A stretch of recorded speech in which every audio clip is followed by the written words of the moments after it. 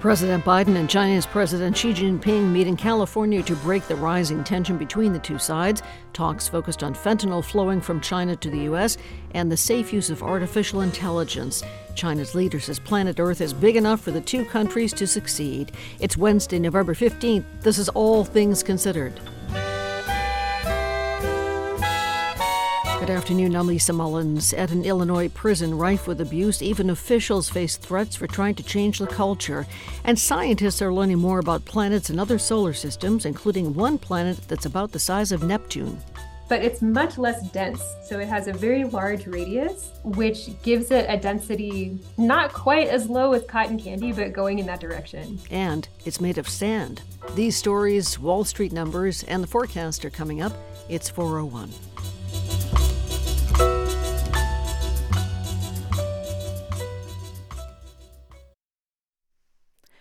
Live from NPR News in Washington, I'm Lakshmi Singh. Israeli forces have raided Gaza's largest hospital, saying that Hamas is operating in the territory's hospitals or tunnels under them. However, human rights advocates say that even if true, it does not give Israel free rein to endanger civilians who are also there. More than 650 U.S. officials have signed a letter calling on President Biden to support an immediate ceasefire in Gaza. NPR's Asma Khalid reports this letter is a sign of internal dissent over the president's Israel policy. The letter was signed anonymously by political appointees and civil servants across some 40 different government agencies. That's according to a person familiar with the drafting of the letter, who spoke on the condition of anonymity because of fear of repercussions. The letter begins by condemning the October 7th Hamas attacks and goes on to urge Biden to de-escalate and call for a ceasefire. Separately, a high-profile list of more than 100 former Biden and Obama administration officials issued a public letter praising the president for his, quote, staunch support of Israel. This comes as the Democratic Party appears divided. The latest NPR PBS NewsHour Marist poll found 56% of Democrats think the Israeli military's response has been too much. Asma Khalid, NPR News. The Israel-Hamas conflict was among a series of security issues expected to be addressed during in-person talks between President Biden and Chinese leader Xi Jinping this afternoon. Biden and Xi are in California to attend the Asia-Pacific Summit in San Francisco. The U.S. Senate could vote as soon as today on a short-term funding bill 3 days before the deadline to avoid a shutdown.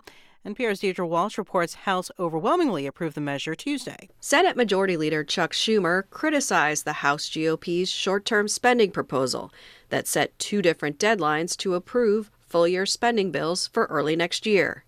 But he says he will vote for it because it does two important things. It will avoid a government shutdown, and it will do so without any of the cruel cuts or poison pills that the hard right pushed for. The Senate is expected to pass the bill before federal funding expires on Friday. Bipartisan negotiators are working on a national security funding package for Congress to consider next month. That bill is also expected to include border security provisions. Deirdre Walsh, NPR News, the Capitol. It appears New Hampshire will hold the first-in-the-nation primary after all. The state's top official has set the date for it, January 23rd. The Democratic National Committee wanted South Carolina to go first, arguing that black voters and other voters of color need to have a greater say in the early nominating process. President Biden's 2020 campaign was rescued in large part by black voters in the state. South Carolina's Democratic primary is currently planned for February 3rd. The Dow is closed up 163 points. You're listening to NPR News. Good afternoon. This is 90.9 WBUR. I'm Lisa Mullins. Boston city councilors have unanimously passed an ordinance that will require the Boston Police Department to monitor gun trafficking. WBUR's Irina Machavarani has more. The plan calls on police to compile an annual report on the flow of illegal firearms into Boston. Police also must track how traffickers transport guns and disclose offenders' ages when available. City Councilor Brian Worrell says the measure will bring evidence-based changes to gun control policies in Boston. These reports will provide the data we need to best craft policies that will make a real impact. We will find out exactly how these guns are getting into our neighborhoods and how these cycles of violence begin. The ordinance notes that the majority of firearms recovered at Boston crime scenes come from 18 other states. For 90.9 WBUR, I'm Irina Machavarani. Brookline housing advocates are celebrating the passage last night of a rezoning plan that will add hundreds of units to the town's commercial districts. The zoning changes will let Brookline comply with a new state law that requires multifamily zoning near public transit. Critics of the measure have said it will not help the Harvard Street Business District, but organizer Katha Seidman says the group Yes in Brookline says the town has to adapt to the current housing market. A town's character is made up of both its buildings and its streetscapes, but it's also made up of its people. And Brookline has to allow itself to grow and change so that it can accommodate the new people. The plan could lead to the development of up to 800 units along Harvard Street. A strike by more than 12,000 janitors in Massachusetts and Rhode Island appears to have been averted. The Service Employees International Local 32 says it's reached a tentative agreement with the region's largest cleaning contractors. The union says the pact includes a 20% wage increase over 4 years. In addition, about 500 part-time jobs in Cambridge and Boston will be converted into full-time positions over the life of the contract.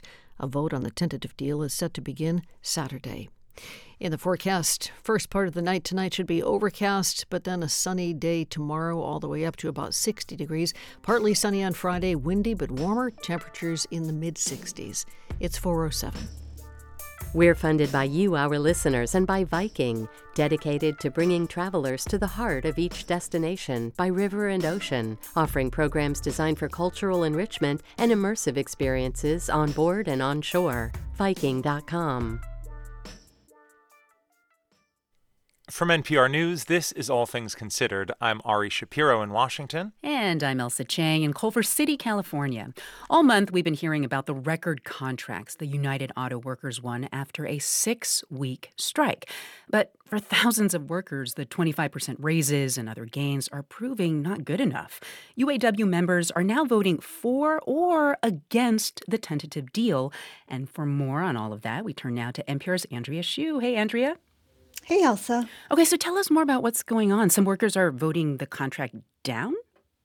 Well, the numbers are constantly changing as workers go to their union halls to vote. It's happening plant by plant. But we do now have tallies for most of the GM and Ford facilities. And at Ford, about 2/3 of voters have actually voted yes. And at GM, the yes votes are also ahead, but it's a lot closer. Okay. So this morning, we got results from 3 of GM's big truck and SUV plants in Missouri, Indiana, and Texas. Each of them has thousands of workers. And at 2 of them, in Missouri and Indiana, a majority voted no on the deal. But in Texas, 60% voted yes. So a lot of mixed opinions out there. Mixed opinions. I guess I'm kind of surprised because, I mean, I feel like we've heard everyone, even President Biden, call these contracts historic, right? Yeah, President Biden spoke to UAW workers last week, and it was kind of a party atmosphere.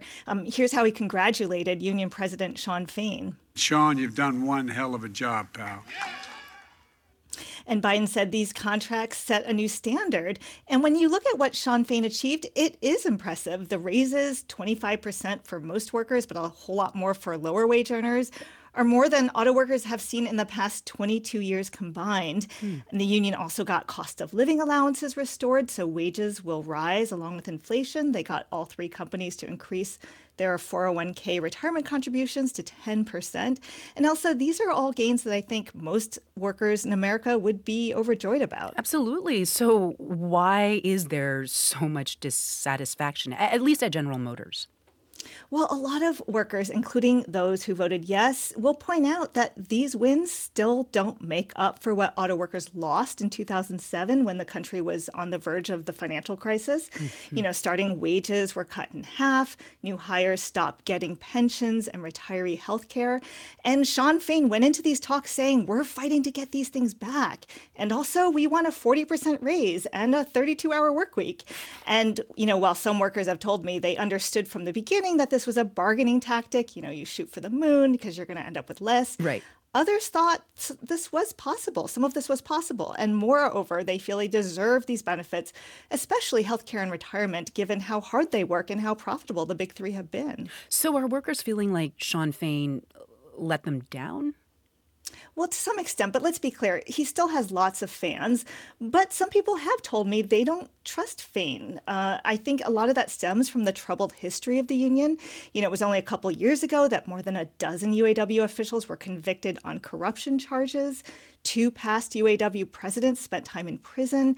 And even though Shawn Fain came in as a reformer, and a rabble-rouser, someone who actually led a campaign to reject that 2007 contract that was so bad for workers, he's now already seen by some as the establishment, despite everything he's done to try to convince the rank and file that he's with them and this is the best contract he thinks he can get them. Okay, well, as we said, the votes are ongoing. When do you think we can expect final results? Well, possibly by the end of this week. There's still lots of voting going on at Stellantis. Yes votes are ahead there as well. And then we'll see if any of the contracts are rejected by the members. Their negotiators go back to the bargaining table, but there's no guarantee what they would emerge with. That is NPR's Andrea Hsu. Thank you so much, Andrea. Thanks, Elsa. In Iceland, experts say a volcanic eruption could come any day now. Hundreds of earthquakes have pushed magma upward. The country has declared a state of emergency and evacuated thousands of people from the peninsula where the earth is shaking. Edward Marshall is a geochemist at the University of Iceland. Thank you for joining us. Thanks, Harry. I'm glad to be here. At this point, is a volcanic eruption a sure thing, or how likely is it? It's certainly not a sure thing, although initially the signs were telling us that the eruption was advancing quite rapidly. Since then, signs that eruption is going to occur have been declining over time. And yet, the country has declared a state of emergency. Thousands of people have been evacuated. The risk still seems real. It's very real, and it's still high. But it's also true that the most likely times for an eruption to occur have already passed. There were times when some were claiming that an eruption would happen in hours, and now claims are more on the order of days to weeks. Now, the thing is that sometimes these signals that precede an eruption can go away for a little bit shortly before an eruption. So it's not necessarily the case that silence is good, but it's also true that as time goes on and no eruption has happened, it becomes less likely that an eruption will occur in the future. Okay, so on the one hand, if everybody's lucky, there will be no eruption, but there's also a possibility of a massive eruption. I mean, in 2010, a volcano in Iceland erupted, and not only did it have local effects, it disrupted global air travel. So how do you prepare for that wide a range of scenarios? So this is where our scientific study of the region comes into play. We have done a massive amount of study of the area of the types of eruptions that occur. And what we can say is we can almost rule out an Eyjafjallajökull style of very large eruption, because Eyjafjallajökull, which is this large eruption that occurred in 2010, erupted a very different type of lava than what we expect beneath the Reykjanes Peninsula. So in real world terms, if this volcano does erupt, what's it going to look like? What it will look like is we'll have a fissure open up. The fissure will be hundreds of meters to kilometers long. The fissure will produce lava, and over the first hours to days, the fissure will collapse into lava coming out of a single vent. And depending upon the amount of lava coming out initially in the beginning of the eruption could last weeks or months, which is the amount of time that eruptions have lasted previously on the Reykjanes Peninsula. And currently, we don't have any reason to believe that this eruption should be much different. I've got to ask, for you, as somebody who spent your life researching this, is there a tension between the excitement of watching something like this unfold in real time and the anxiety about the destruction that it could cause if it happens? This is a great question. So in 2021, we had the eruption of Fagradalsfjall, which erupted in a part of the Reykjanes Peninsula that was completely uninhabited. So we were able to kind of have our cake and eat it too as geologists, because we had this fantastic eruption and nobody was getting hurt. But the thing is that an eruption near Grindavik could truly be a disaster. It could destroy the power plant that supports heat and electricity for the nearby residents, and it could, of course, destroy the town of Grindavik. Icelanders are no newcomers to disaster, and in the past they have done extremely heroic actions to stop lava from destroying their cities and harbors. but we don't know what will happen in this coming eruption if it happens. So, although I'm very excited about eruptions, I'm definitely hoping that there isn't going to be one. Edward Marshall is a geochemist with the University of Iceland. Thank you so much for talking with us. Thank you, Ari. NPR Tiny Desk contest winner Quinn Christopherson, drag artist Patagonia, and superstar cellist Yo-Yo Ma have joined forces to create a new song for the climate change movement. I won't give up for a minute, never giving up on you, never giving up on you. NPR's Chloe Veltman says the trio aims to counteract feelings of despair when it comes to reducing global warming. The song Won't Give Up was originally conceived as a requiem, an act of remembrance for a melting glacier in Alaska. We were standing, all three of us, on Exit Glacier in a spot where even 5-10 years ago, the glacier was 100 feet tall, and now it's nothing. Now it's the rocks underneath. That's drag artist Patagonia. She and her collaborators, Quinn Christopherson and Yo-Yo Ma, travelled to the site in Kenai Fjords National Park to shoot the accompanying music video.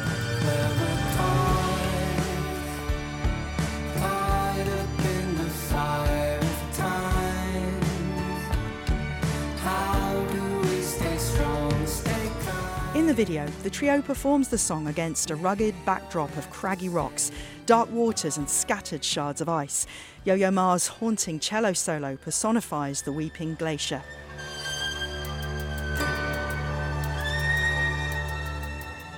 Melting glaciers, rising sea levels and extreme weather are just some of the impacts of human-caused climate change.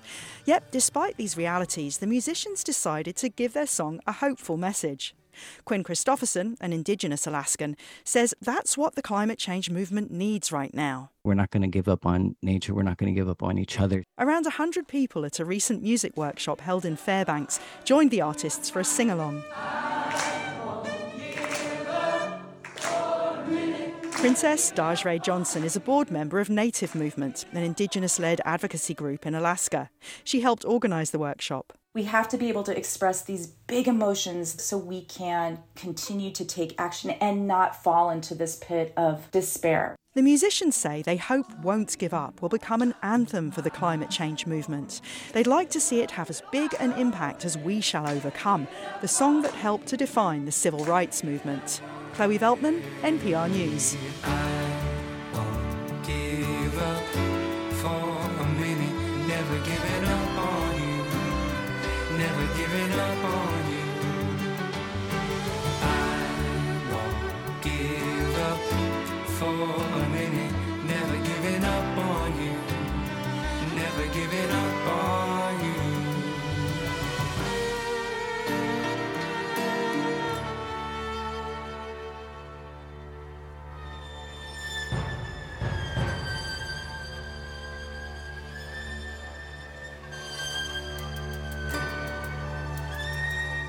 Thank you for listening to All Things Considered from NPR News. And thanks for listening to All Things Considered here at 90.9 WBUR. Coming up in about 15 minutes, how China's weakened economy may affect talks between President Biden and China's President Xi.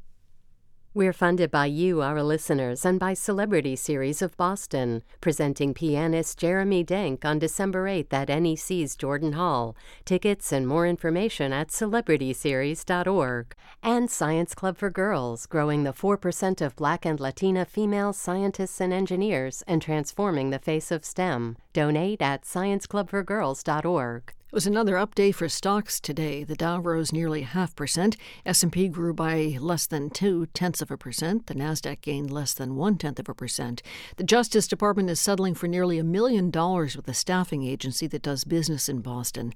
The settlement resolves allegations that K-Force used ads and hiring processes that discriminated against applicants based on their citizenship status. Nearly 1/3 of the payment will go toward affected workers.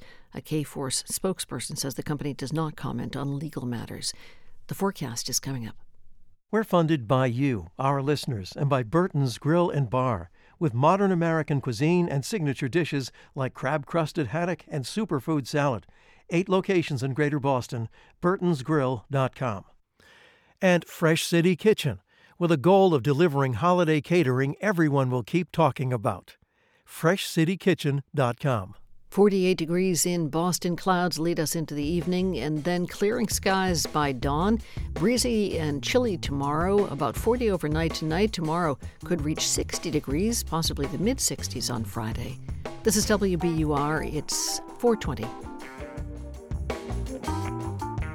Support for NPR comes from this station and from Columbia Pictures and Apple Original Films presenting Napoleon.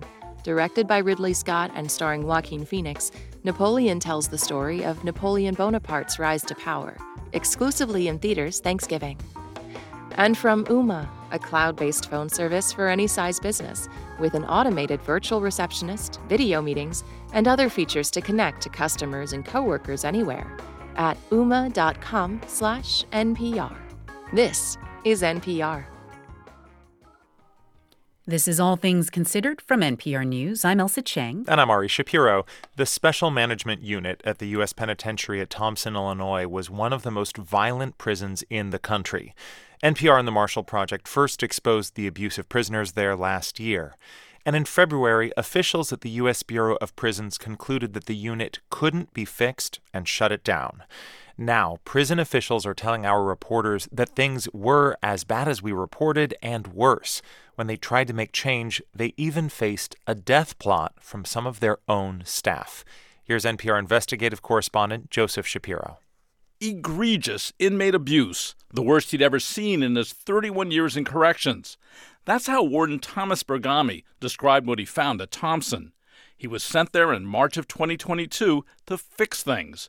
But he says often corrections officers resisted his directives to quit abusing prisoners. He ordered them to stop putting prisoners in handcuffs and restraints for hours and days, so tight and for so long that men were left with permanent scars, what they called their Thompson tattoos. Bergami told us of white guards using racial slurs and writing up false charges against black prisoners, that when he tried to hold staff accountable, he says the staff union went to war, falsifying and hyping problems at the prison and complaining to the local media. Your top story at 10, calls for help are growing inside USP Thompson. Thomas Bergami has only been the warden at USP Thompson for about 4 months. But the staff union is calling for his immediate removal. Bergami says his superiors at the Federal Bureau of Prisons were afraid of bad publicity and that they failed to back him up. Bergami retired recently. He spoke freely, but he didn't want his voice on tape. NPR and the Marshall Project found backing for his version of events in 200 pages of official documents, in interviews with several current and former Thompson staff, even union members, and senior officials like Associate Warden Denny Whitmore. It says on top, this is an emergency issue. Please help. And it's dated December 21st and 22nd. Given to... Whitmore reads a handwritten letter. It's an urgent warning to the warden, signed last December by 14 prisoners. They reported that corrections officers were recruiting prisoners, promising favors to ones who would physically attack the warden. Each individual inmate who have signed this document all testify that they have had encounters with many officers who have offered extra materials, food, trays, and privileges to verbally and physically assault Warden Bergami. The Bureau of Prisons investigated, but the investigator's report was short and dismissive. The investigator says he interviewed prisoners who signed the letter, that their stories were consistent. But because they wouldn't or couldn't tell the investigator the time and day the guards talked to them, the investigator says he can't check out their story. As a result, quote, this investigator could not confirm nor refute the allegations of the inmates. Damon Jackson has no doubt that the threat was real. Man, them guards, man, they vicious. Jackson was one of the prisoners who, at personal risk, signed the warning letter. The officers, they openly talk trash about the warden. They want them out the way. They openly talking about it like it ain't no secret. They wanted to continue doing what they were doing. The warden wasn't going for it, so they was trying to get them out the way so they could continue beating inmates and running the prison how they wanted to run it. And I felt terrible for Warden Bergami. Denny Whitmore, the associate warden. His head's probably spinning like, wait a minute, there's a threat against my life, and there's staff conspiring to have inmates seriously assault me or try to kill me. And then to find out the staff are put back on their posts within like a 3 to 5 day period, it just It screams of unsafe. Whitmore and Bergami were two experienced wardens sent to Thompson by the Bureau of Prisons to correct things. Right away, they ran into resistance. Black shirt mafia. Black shirt mafia. That's what he says a large group of corrections officers and other staffers called themselves, the Black Shirt Mafia. Instead of wearing their uniforms, they came to work in black T-shirts, and they didn't wear their name tags. It was a sign to the prisoners and to the wardens that the guards could do what they wanted. Some wore T-shirts with white skulls, the logo of the Punisher, the Marvel Comics vigilante. Marvel retired the logo after it was appropriated by far-right groups and worn by some of the January 6th rioters. Bergami and Whitmore quickly issued a directive. Staff needed to wear their official prison uniforms. The wardens say the union complained to their boss at the Bureau of Prisons, the regional director, who then reversed the order and said it was okay for staff to wear black T-shirts and hoodies, but only with the union's logo. It totally diminished our authority. It totally undermined whatever we were trying to do there. It was one of many times they say officials at the agency sided with the union and the guards. There was one that pulled an inmate out of a cell and swung him around and smashed the inmate's face off the wall. The BOP told us it responds to abuse allegations with, quote, rigorous investigations and decisive action. But the wardens say BOP officials ordered guards who faced repeated accusations to be reinstated.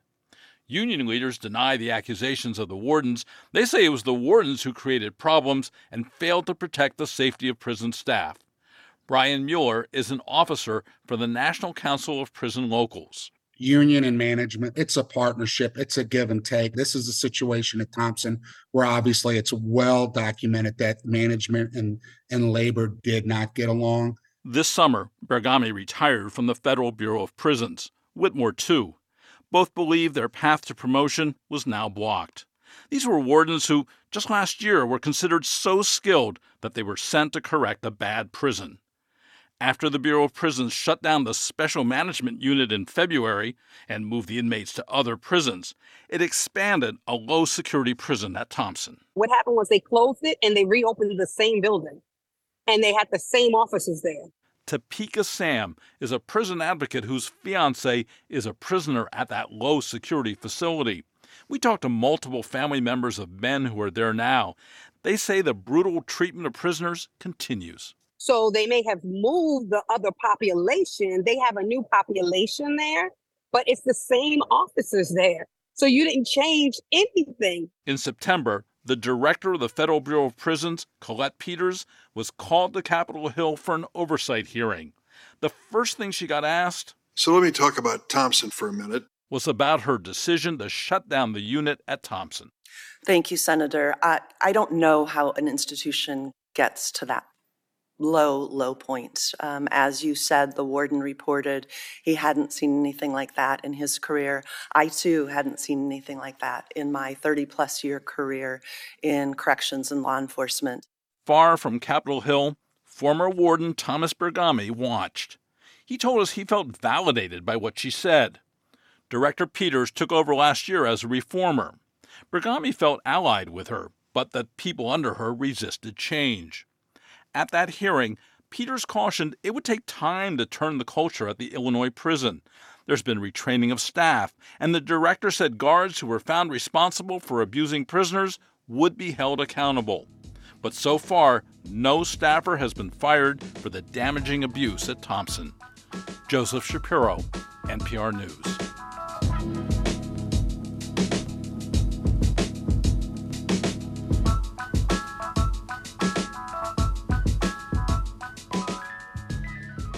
This is NPR News. And thank you for listening to 90.9 WBUR. Coming up at 4:50 on All Things Considered, as life under climate change grows more difficult, one group says cash aid can help, meaning giving money to people to help them move out of harm's way. That's coming up at 4:50. President Biden's expected to hold a news conference at 7:15 tonight, and you'll hear it live here at 90.9 WBUR. He's likely to get questioned about his meeting today with the president of China and about the intense conflict between Israel and Hamas. Listen again at 7:15 tonight on the WBUR app. The time is 4:30.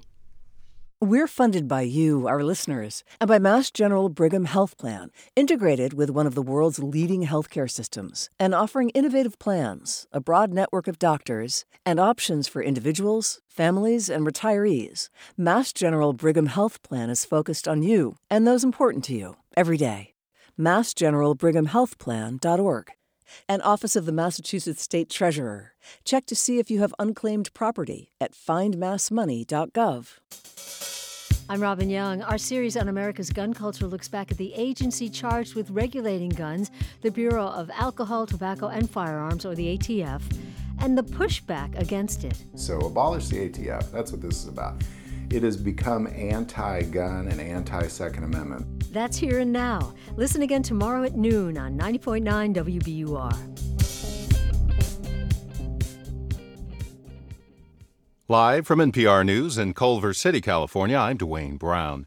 In Northern California, President Biden and Chinese President Xi Jinping met for the first time in more than a year today on the sidelines of the APEC summit. That gathering in Woodside, California, comes amid tense relations between the two world powers. Biden told Xi that they must ensure competition does not veer into conflict. Mr. President, we know each other for a long time. We haven't always agreed, which was not a surprise to anyone, but our meetings have always been candid, straightforward, and useful. I've never doubted what you've told me in terms of your candid nature in which you speak.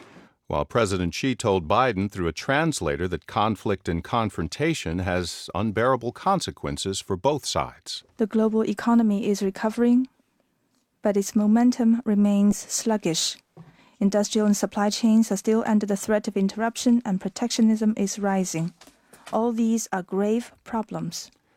Rupert Murdoch is stepping down this week from the top of the global media powerhouse he built over 7 decades. As NPR's Emily Kopp tells us, Murdoch's eldest son is succeeding him. Lachlan Murdoch has taken his 92-year-old father's place as board chairman of News Corp.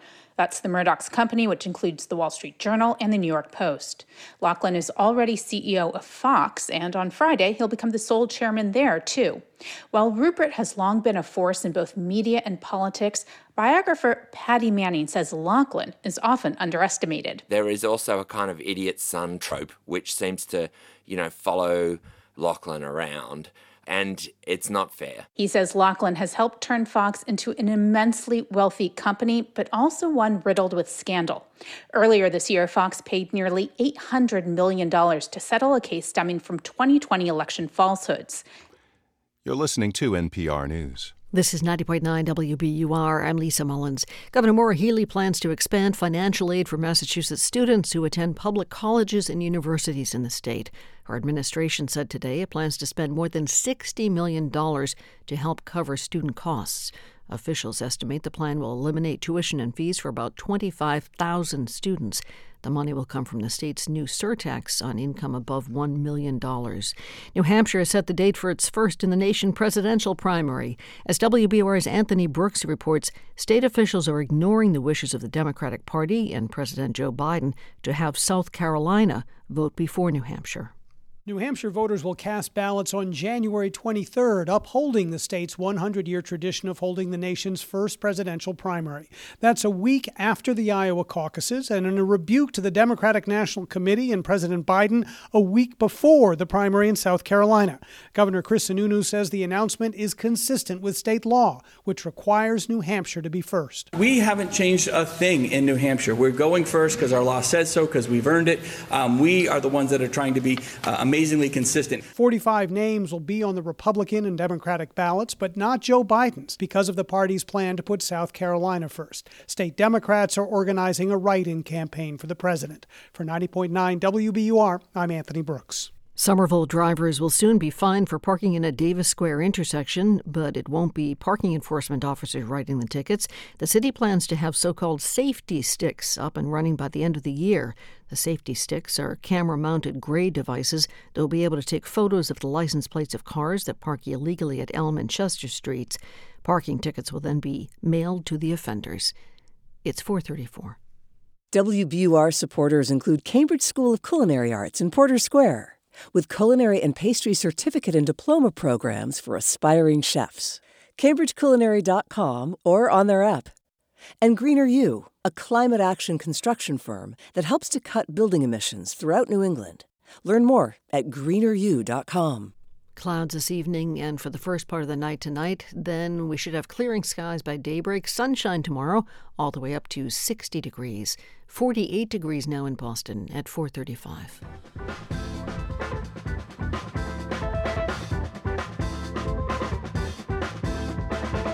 Support for NPR comes from this station and from FX, presenting Fargo from creator Noah Hawley and starring Juno Temple, John Hamm, and Jennifer Jason Leigh. The series returns on November 21st on FX, streaming on Hulu. From Fisher Investments team of specialists offer guidance on investing, retirement income, and Social Security. FisherInvestments.com. Investments in securities involve the risk of loss. And from listeners like you who donate to this NPR station. It's All Things Considered from NPR News. I'm Ari Shapiro in Washington. And I'm Elsa Chang in Culver City, California. If you were to describe the relationship between the U.S. and China, you might say it's complicated. The two countries are intertwined on trade, national security, and overall economic health, even as diplomacy in the last few years has been rocky. Now, as President Biden and Chinese leader Xi Jinping attempt a reset in San Francisco, China's economy is struggling. The country is dealing with high youth unemployment, a real estate debt crisis, wary international investors, and a slow rebound after COVID lockdowns. So, does that give the U.S. more leverage in these discussions? Well, we're joined by Robert Daly of the Wilson Center, who directs the Kissinger Institute on China and the U.S. Thanks for being here. Good to be with you. How big an economic funk is China in right now? Is this a country in decline or just growing less quickly than it used to be? I think the latter. It's growing less quickly. It is in the midst of its biggest economic crisis since it began opening up in 1978. But I think that many in the West have been too quick and too triumphalist to declare that this is peak China and that China is done. They face structural difficulties, but they still have a lot of strengths. Does that present opportunities for the United States in this moment?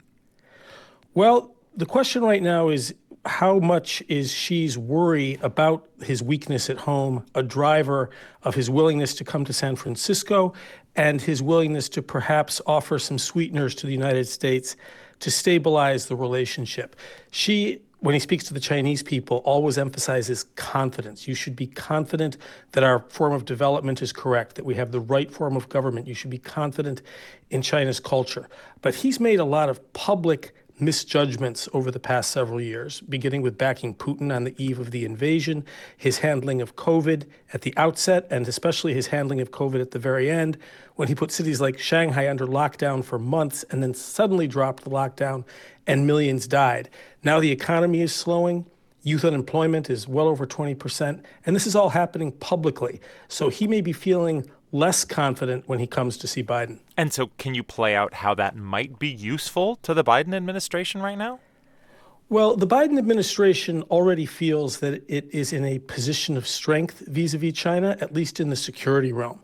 It has greatly strengthened its alliances throughout Europe and with our allies in the Pacific, as well as in the Americas. It has brought Korea and Japan back together. It has concluded the AUKUS agreement with Australia and the UK to build nuclear submarines for Australia and to work on hypersonic weapon systems. That's all aimed at China. It has strengthened what's called the Quad, Europe, Japan, Australia, and the United States, also aimed at China. It's got more bases opened in the Philippines, and now NATO has a China or Asia-facing mission. So with all of that positioning, confident. Yeah. Where does that put the Biden administration vis-a-vis China's economic weakness right now? Well, I think that the Biden administration knows it's too soon to make a call. This could be a few bad quarters or 1 or 2 bad years. This crisis in China is certainly nowhere nearly as bad as our financial crisis in 2008 yet, and we weren't done then. So I think that the Biden administration is not looking to take short-term advantage of China's economic weakness, nor is it clear that Xi's confidence is really dented. As far as we know, he still believes that the East is rising and that the West is declining. And so if this is going to change anything, what might it change? It gives us a chance to stabilize the relationship, which is the word that both sides are using. You mentioned a reset at the beginning. I don't think that's quite right. The trajectory and nature of the relationship, which is not only complicated but rivalrous, is likely to remain in place. But both sides would like to reduce the chances of conflict even as they compete vigorously. And this kind of dialogue between leaders and in the lead up, the dialogues between secretarial level people can do that. It can bring some stability, but not change the nature of a relationship that probably hasn't found bottom yet. The U.S. has been steadily increasing its economic controls on China under the Trump and Biden administrations. Do you think that's likely to continue, or could you envision some of these restrictions being lifted and the U.S. letting up a bit? I don't think that the export controls that are designed to hamper China's development of advanced node semiconductors and to limit its ability to get leading AI, that's not going to change because the security rationale for that has been loudly declared, and it's by its nature absolutist and expansionist. We've told China we're not going to give it any technologies that it could use in weapons that target us. And once you start down that road, you really can't walk that back. That's Robert Daly, director of the Wilson Center's Kissinger Institute on China and the United States. Thank you very much. Thank you. Clouds are pretty common on planets. Earth has clouds made of water. Venus has clouds made of sulfuric acid. And astronomers have wondered what kinds of clouds might exist on planets outside of our solar system. NPR's Nell Greenfield-Boyce reports that they've just been able to probe the clouds on one distant planet. And what they found was sand. The planet is called WASP 107b. It orbits a star that's a little smaller and cooler than our sun, over 200 light years away. The planet is a gas giant that's about the size of Jupiter, but far less dense, leading some to refer to it as a cotton candy planet. Lien de Sen is with the Institute of Astronomy from the Leuven University in Belgium. She says the planet is fluffy. The fact that it's so fluffy implies that we can really look very deep inside its atmosphere. The Hubble Space Telescope saw signs that this planet had some kind of cloud layer. But there was no way of saying what could be the composition of that cloud layer. Recently, though, she and her colleagues checked out that planet with the James Webb Space Telescope. This powerful telescope can make more precise measurements and sees a different kind of light that can reveal more about clouds. In a new report published online by the journal Nature, they say the clouds are made of silicates, basically sand. It seems that on this super hot planet, sand particles act like water does here on Earth. The tiny bits of sand form clouds and rain down to a hotter interior. Then they evaporate and travel back up to form clouds once more. Laura Kreidberg is an astronomer with the Max Planck Institute for Astronomy who wasn't part of the research team. She says in the past, scientists have theorized about all kinds of strange clouds that planets might have.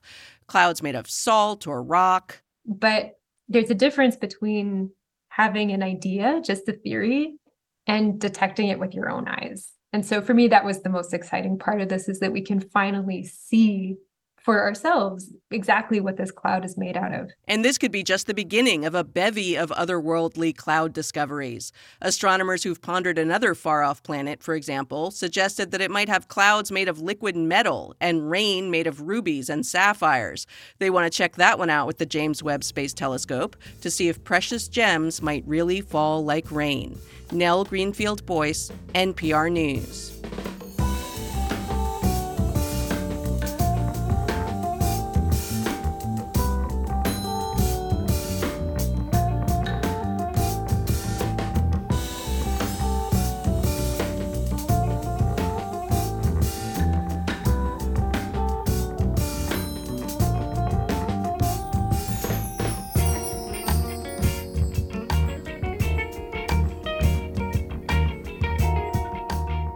You're listening to All Things Considered from NPR News.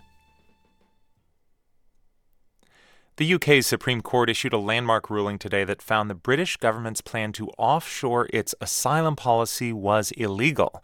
The proposal had been to send those seeking asylum in Britain to Rwanda, but judges determined that authorities in the East African nation might not sufficiently ensure the safety of the deportees, as Willem Marks reports.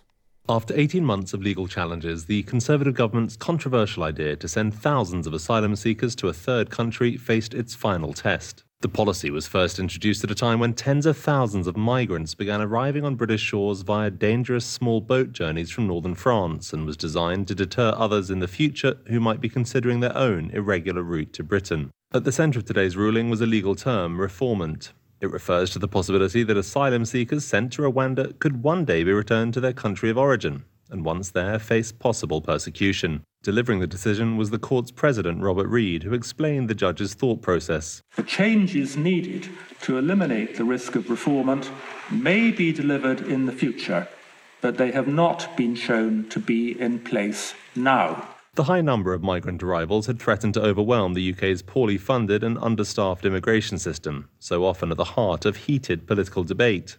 The plan won some public support, but attracted international condemnation from human rights groups and even the United Nations Refugee Agency. And on a practical level, authorities were unable to even implement the policy, thanks to legal challenges from those facing deportation. The ruling was far from abstract for some of those involved today. Sophie Lucas from law firm Duncan Lewis has several clients that stand to benefit immediately, she says, from this decision. Many of our clients are survivors of torture or trafficking. The last year or so, they have been left in limbo. They are incredibly relieved today that they can start dreaming of a future which does not involve being removed to Rwanda. Within hours of the ruling, Prime Minister Rishi Sunak acknowledged to a rowdy parliament that the court had blocked his current preferred course of action. There are further elements that they want additional certainty on, and noted that changes can be delivered in the future to address those issues. But he insisted he already had several alternatives and would seek to circumvent this latest setback to his polarising policy. The government has been working already on a new treaty with Rwanda, and we will finalise that in light of today's judgment. His main political opponent, Labour Party leader and former human rights lawyer Keir Starmer, delivered his own verdict, and it was scathing. He was told over and over again that this would happen, that it wouldn't work, and it was just the latest Tory gimmick. But he bet everything on it, and now he's totally exposed. The central pillar of his government has crumbled beneath him. Does he want to apologise to the country for wasting £140 million of taxpayer cash and wasting his entire time in office? The Rwanda policy, as it became known, was only ever meant to be a short-term plan, a 5-year trial that would see Rwanda receive $150 million from British taxpayers. But like the first aircraft chartered last summer to transport asylum seekers to East Africa, it has never really taken off. For NPR News, I'm Willem Marks from London.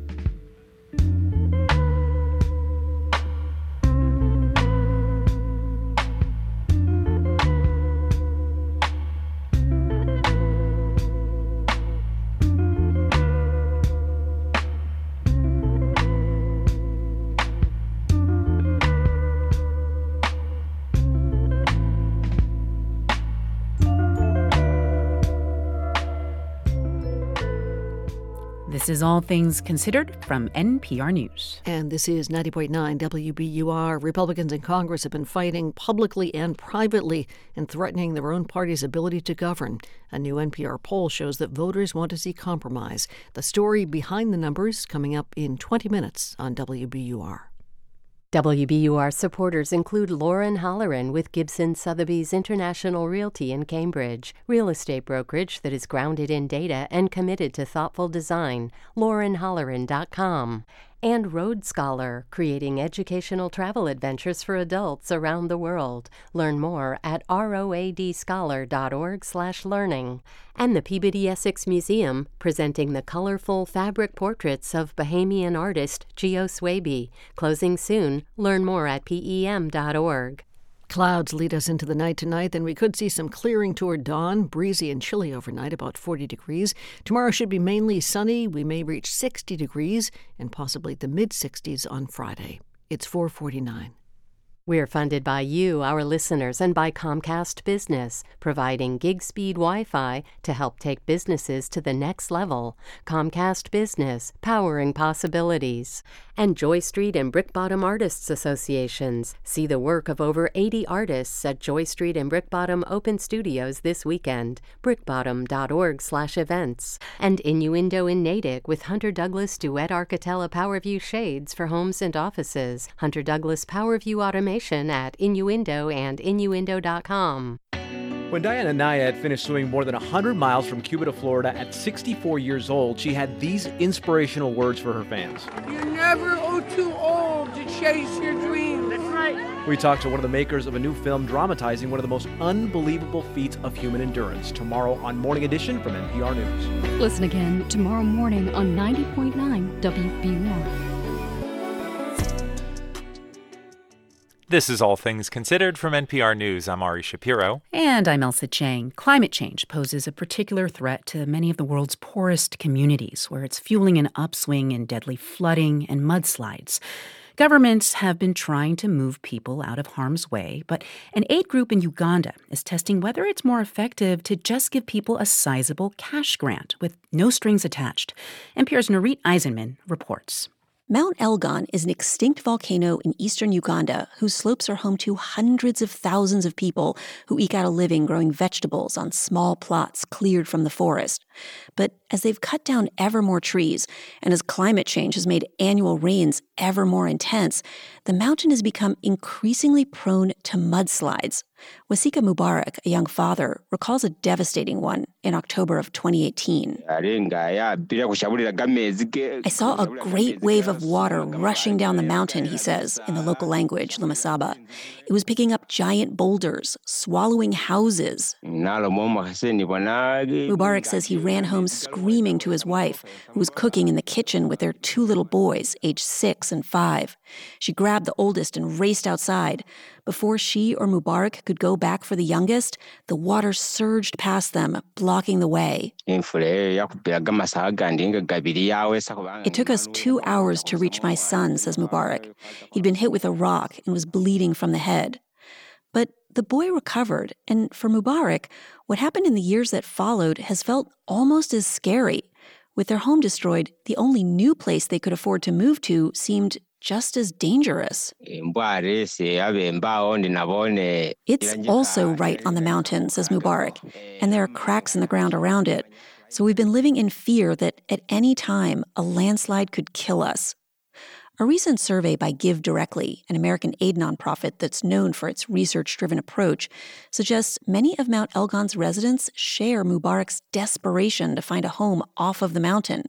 And Give Directly's global research director, Miriam Lakaroketa, who's based in Uganda, notes that after a mudslide in 2010, Uganda's government tried to solve the problem by buying land in another region and resettling thousands of Mount Elgon's residents there. Looks like a really great idea. Let's move these people to this place that is not yet overpopulated, give them larger pieces of land than they have currently. But Lakaroketa says before long, many people returned to Mount Elgon.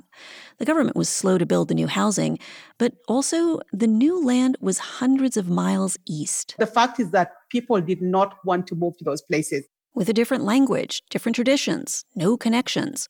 Most significantly, says Lakaroketa, the effort was plagued by a problem that's also undermined other attempts to help people in Mount Elgon. It was a top-down solution. As human beings, we all want agency, the ability to make decisions based on what we believe is important for us. And I think that the big gap was going to the people and trying to understand from them, what do you want to do? One way to do that, says Lakaroketa, give people aid in the form of cash grants that they can use however they see fit. For decades, her nonprofit, Give Directly, has been using cash to lift people out of extreme poverty. And so, Give Directly has launched a study to see if this approach can also help people on Mount Elgon protect themselves from climate change. Earlier this year, they surveyed them to find out, how much money would you need to relocate to a new setup of your choice? We got an approximate figure of $1,800. Then Give Directly started handing out no-strings grants in exactly that amount to about 4,000 households on the mountain. Charles Kenny is a senior fellow at the think tank Center for Global Development. I think it's a great idea. Right now, he says, too much of climate aid is spent on projects aimed at preventing further climate change. But the thing about climate change is it's having an impact now, and where it's having an impact is in the world's poorest countries. Kenny also notes that prior studies have already shown that poor people tend to use no-strings cash aid pretty effectively. I think it makes particular sense when it comes to the climate crisis. Giving people cash allows them to respond in the ways that they know best. For Mubarak, the benefit is already clear. I immediately bought land in a nearby district, out of the dangerous area, he says, along with metal sheets to build a house. He's still working on it, but he's already been able to move in. I'm finally going to save my family, he says. Then there's Jane Florence Kalenda, a 56-year-old widow with 4 kids. She says she too has used her grant to buy new land, but she also decided to spend it on school fees, even though that's left her a few $100s short of what she'll need to complete a new house. She's hoping to raise the money in a few months by growing some onions from seeds she also bought with the grant. Lekero Keta, the Give Directly head of research, says as much as she wants people to move off the mountain quickly, it's important to respect decisions like that. We're dealing with human beings, she says, not lab rats. Narit Eisenman, NPR News. Kevin Hart has been named the winner of the 25th Mark Twain Prize for American Humor. He joins a prestigious group of joke tellers, including Richard Pryor, Tina Fey, and Jon Stewart. Hart will be treated to a celebrity roast at the Kennedy Center in March that will air later on television. NPR's Elizabeth Blair has more. Kevin Hart likes to joke about trying to look cool even though he's just over 5 feet tall, like when he bought a really big truck to impress girls. I'm at the stoplight. I saw this girl. I was like, damn, baby, you look good. Why don't you pull over? Let me talk to you for a second. She was like, all right. He kind of cute. Her girlfriend high five. It was happening. She was like, get out. Come talk to me. Now, I can't get out my truck, right? I gotta jump out. But when I jumped out, I didn't have a good landing. I stumbled a little bit. And all I heard was, oh, my God, he doesn't have any knees. And they just... The Mark Twain Prize is like a Lifetime Achievement Award. The Kennedy Center says it honors comedians who've contributed to society in ways similar to Twain himself. Kevin Hart isn't known for social satire, but he is known for talking about his fears of things like roller coasters and dolphins. He also jokes a lot about being a dad. Me and this boy got into it at Chuck E. Cheese. It wasn't a fight, it was an altercation. We got into a little altercation because my baby was in the balls. He was throwing the balls at my daughter's head. Throwing the balls, hit my daughter right in the head. Bam. My daughter's so damn stupid, she thought it was a game. She playing. Kevin Hart started his career at amateur night at a club in his hometown, Philadelphia. Today, his stand-up fills arenas. His 11 films, including the Jumanji and Ride-Along movies, have grossed more than $4 billion. Hart was raised by a single mom. His dad was addicted to drugs and was in and out of jail. Hart told Fresh Air's Terry Gross he learned that, quote, stupid moments can become life-changing. Seeing my dad go through all of the turmoil that he went through basically put me in a position to just say, that's not for me. That's not the life that I want. In 2019, Hart was invited to host the Oscars. Critics said he was the wrong choice because of old tweets and jokes that were homophobic. He declined the offer because he said he didn't want to be a distraction. He apologized to the LGBTQ community. He wrote, "My goal is to bring people together, not tear us apart." Elizabeth Blair, NPR News.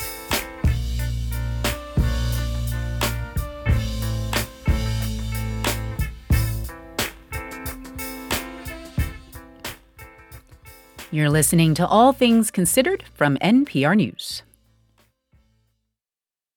Support for NPR comes from this station and from Policy Genius, committed to simplifying the process of getting life insurance by providing quotes from multiple insurers side by side, including options that offer same-day approval. Learn more at policygenius.com. From Procter & Gamble, maker of Align Probiotic, a daily supplement designed by gastroenterologists to help relieve occasional bloating, gas, and abdominal discomfort. More at alignprobiotics.com. From the Cybersecurity and Infrastructure Security Agency, its Secure Our World program is aimed at encouraging people to recognize and report phishing. More at cisa.gov/secureourworld. and from the listeners who support this NPR station. And this is 90.9 WBUR. President Biden is expected to hold a news conference tonight at 7:15, and you'll hear it live here at 90.9 WBUR.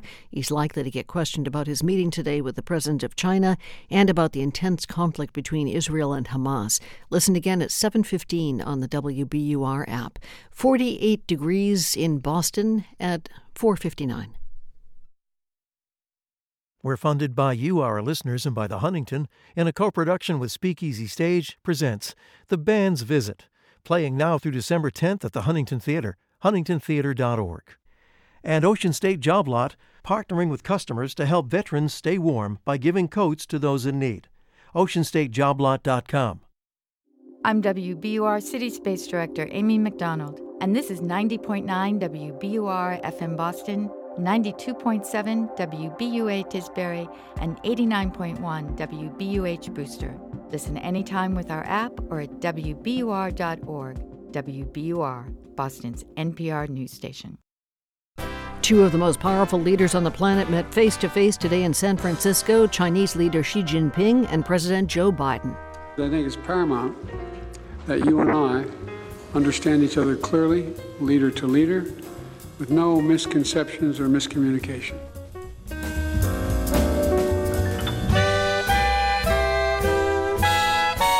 Good afternoon, I'm Lisa Mullins. Today's meeting comes amid rising tensions between the U.S. and China. Also ahead, how a reclaimed Veterans Affairs campus in West L.A. could help with the city's homelessness crisis. From extreme heat to wildfire smoke to pollution, climate change from fossil fuels is making people sicker or even killing them. And how comedian John Oliver helped lobby for the lucky New Zealand Bird of the Century. It's 5:01. News headlines and Wall Street numbers are coming up next.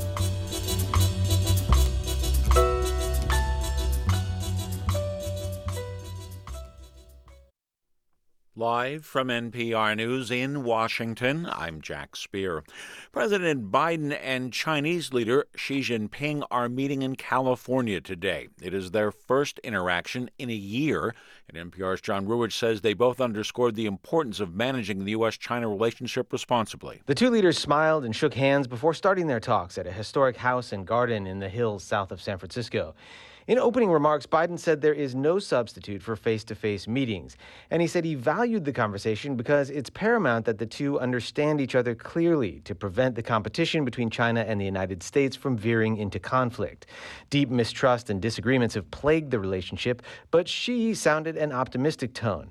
Speaking through an interpreter, he called China-U.S. ties the most important bilateral relationship in the world and said while there have been disagreements, the relationship has kept moving forward. For two large countries like China and the United States, turning their back on each other is not an option. John Ruwitch, NPR News, San Francisco. Following the vote in the House to approve a stopgap measure to keep the government operating, lawmakers in the Senate are trying to move ahead on a package of their own. Senators looking to speed forward with both Republicans and Democrats apparently ready to pass the bill well before current funding expires just after midnight on Saturday.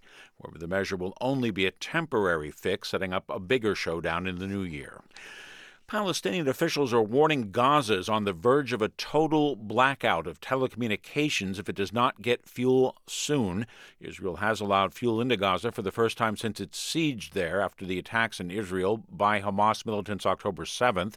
But as NPR's Ruth Sherlock reports, Israel has also imposed tight restrictions on how the fuel can be used. The United Nations Relief Agency for Palestinian Refugees, UNRWA, confirms Israel has allowed in some fuel to enter Gaza from the Rafah border crossing with Egypt. But it's a tiny amount, just half a tanker, at a time when everything from Gaza's desalination plants, essential for drinking water, to sewage systems, to operating rooms and ICUs in hospitals have been forced to close for lack of fuel. And the refugee agency UNRWA says Israeli authorities will only allow the fuel they have let in to be used to transport and distribute aid into Gaza. It says the amount allowed in is not even 10% of what the agency needs each day to, quote, sustain life-saving activities in Gaza. Ruth Sherlock, NPR News.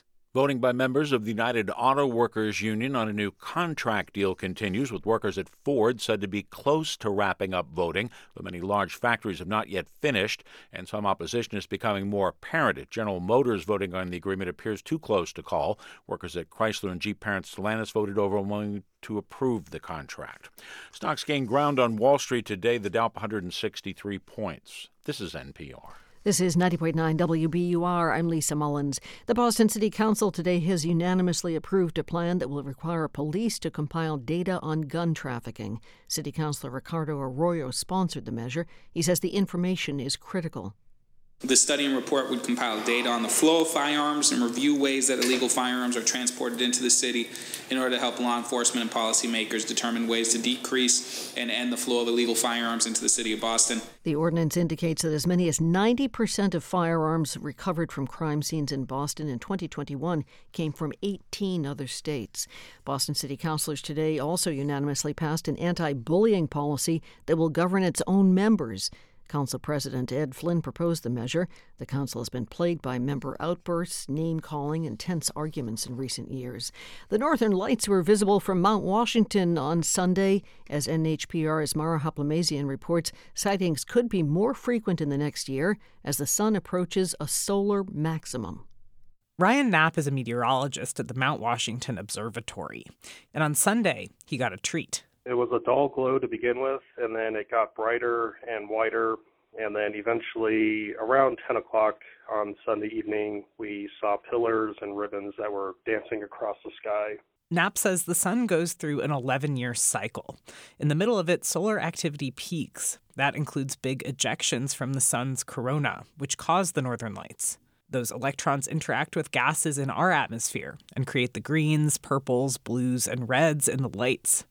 Knapp says the weather conditions need to be right, too. A clear sky, not too much moonlight. For the New England News Collaborative, I'm Mara Hoplamazian. A 7-time Paralympic medalist and 2-time Boston Marathon champion has been elected the new chair of the Board of Governors for the Boston Athletic Association. Dr. Sherry Blowett is chief medical officer at the Spalding Rehab Network. She succeeds Dr. Michael O'Leary as the Athletic Association board chair. O'Leary will remain as an active board member of the BAA. Some clouds around tonight, only falling to about 40 degrees. Then sunny, dry, milder tomorrow, up around 60. It is 45 now in Boston at 5:07. We're funded by you, our listeners, and by Columbia Pictures and Apple Original Films, presenting Napoleon. Directed by Ridley Scott and starring Joaquin Phoenix, Napoleon tells the story of Napoleon Bonaparte's rise to power, exclusively in theaters Thanksgiving. From NPR News, this is All Things Considered. I'm Ari Shapiro in Washington. And I'm Elsa Chang in Culver City, California. Today, about 30 miles south of San Francisco, at a luxe historic estate, President Biden and Chinese leader Xi Jinping sat down together for a conversation that's been a long time coming. There is no substitute to face-to-face discussions. I've always found our discussions straightforward and frank, and I've always appreciated them. This was the first time the two leaders have spoken in a year, even though there have been a lot of tensions between the U.S. and China. NPR's senior White House correspondent Tamara Keith joins us now from Woodside, California. Hey, Tam. Hello. So I heard you were ringside for the start of this big meeting. Paint us a picture. What was it like? Well, the meeting is at this beautiful historic estate nestled in the hills south of San Francisco. It's isolated. It's beautiful. Biden stood at the mansion doors as Xi's limo pulled up. They shook hands for the cameras before heading into this ornate room where the American and Chinese delegations sat across from each other along a long table.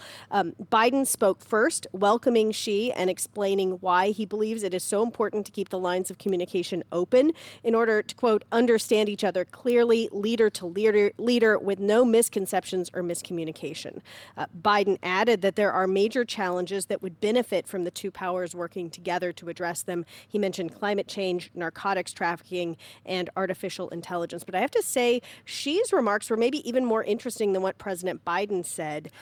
He said that the U.S.-China relationship has always faced problems of one kind or another, but turning their backs on each other isn't an option.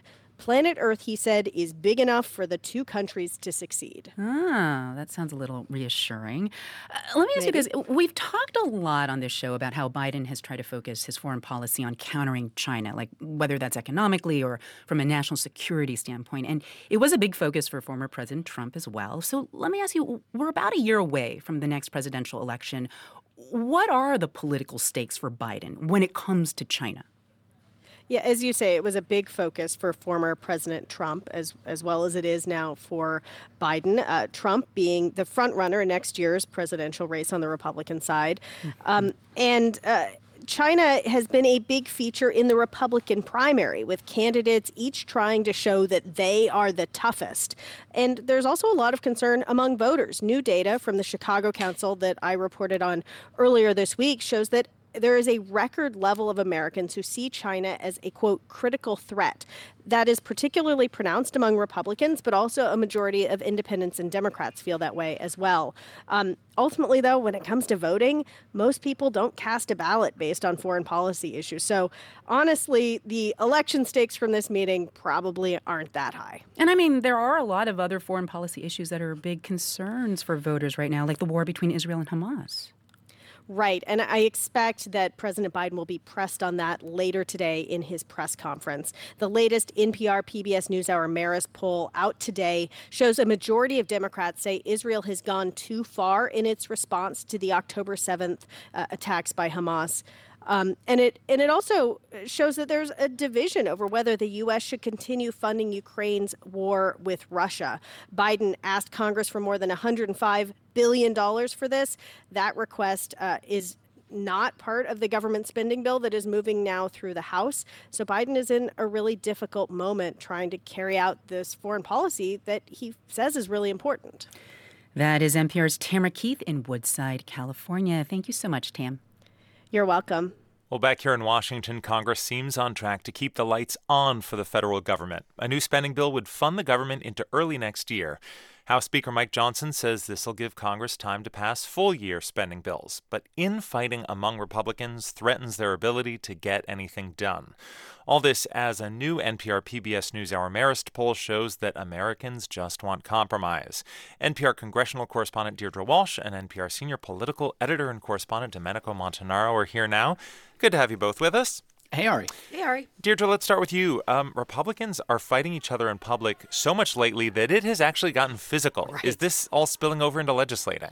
It is. Republican divisions derailed 2 more spending bills this week after 2 failed to advance in the House last week. Congress is doing what it usually does. It kicked the can down the road to avoid a shutdown on Friday. Speaker Mike Johnson is saying this gives House Republicans more time to do all 12 individual spending bills so they can strengthen their hand negotiating with the Senate.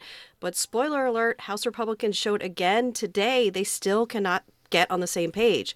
The bills that they're writing have such drastic cuts in them that moderate Republicans started to vote no, and then some of the hardliners who didn't like the stopgap bill blocked the speaker from even debating one of the Republican bills. This does not bode well for getting that broader spending bill early next year. Chaos. Domenico, what do Americans make of this? Well, most in our poll that's out today, very clearly said that they want to see compromise and that threats of a shutdown are not appropriate to use in budget negotiations. 2/3 said that it's more important for Speaker Johnson to compromise rather than stand on principle, even if it means gridlock. But there's an almost 40-point gap between Democrats who want compromise and Republicans who are pretty split on this. That could really complicate Johnson's ability to pass legislation that a Democratic-controlled Senate and a Democratic president can agree to. And as Deirdre mentioned, we're already seeing some of that unease with Johnson's most conservative members. Well, this funding package does not include additional money for Israel or Ukraine that the Biden administration has requested. What do Americans think about that? Yeah, it wasn't in the stopgap spending legislation, and our polling gives some clues as to why. 36% said that they don't want to authorize funding for either war, while 35% said that they want to fund both. With numbers like those, it really makes it tough to find consensus, especially when you consider that almost half of independents, half of younger voters, 4 in 10 Republicans, and 4 in 10 non-whites don't want to fund either war. And so what are the prospects in an election year that Congress can get anything done on these questions? A broader spending bill, aid to Ukraine, any of that, Deirdre? House Republican leaders are seeing these polls. They've warned their members earlier this week that any government shutdown is super unpopular. It would also make it really hard for them to demonstrate they can govern and keep their majority in 2024. In terms of a broader budget deal, if Congress can't reach a deal by early next year, they face an automatic across-the-board spending cut in April of 1% all federal programs. That provision came out of the debt ceiling deal from earlier this year. Members are warning that could be a huge problem, especially for defense programs. In terms of the money for Ukraine, our poll really shows the split that underlines this divide that's been growing, especially among House Republicans in the last year. More than half of House Republicans already opposed Ukraine money the last time they voted on it, including the new Speaker Mike Johnson. Senate leaders are trying to keep Israel and Ukraine aid in the same package so they can pass both, but the splits on both of these issues makes it super complicated. Okay, so if more fights lie ahead, how is that likely to play with voters in 2024? What does that likely mean for control of the House and Senate? Yeah, I mean, we're seeing a lot of cynicism toward politics and politicians. President Biden's approval ratings are lagging. 7 in 10 respondents think that the political system can work fine, but that it's the actual members of Congress who are the problem. That can lead to frustrations, flirtations with third parties, and President Biden really has a lot of work to do to shore up his coalition. But look, we're a year away from congressional and presidential elections, and registering frustrations now with an incumbent president is very different than voting against him next year, especially if it's former President Trump on the other side of that ballot. The other impact of the divisions that Domenico talks about in this ugly, toxic atmosphere we saw this week is that more lawmakers are starting to think it's time to retire. I talked to one veteran lawmaker who says those decisions usually come over the holidays, after time with family. We've seen a string of announcements from both parties, and I would expect some more before the end of this year. NPR's Deirdre Walsh and Domenico Montanaro, thank you both. You're welcome. Thank you. And now a story about foreign influence on a national election, but probably not what you're thinking. New Zealand's Bird of the Century was announced today after a 2-week campaign that pitted many of the country's native birds against each other. Now, despite the name, Bird of the Century is actually an annual contest, and this year it got a little bit out of control. New Zealand's contest is not actually restricted to just New Zealand.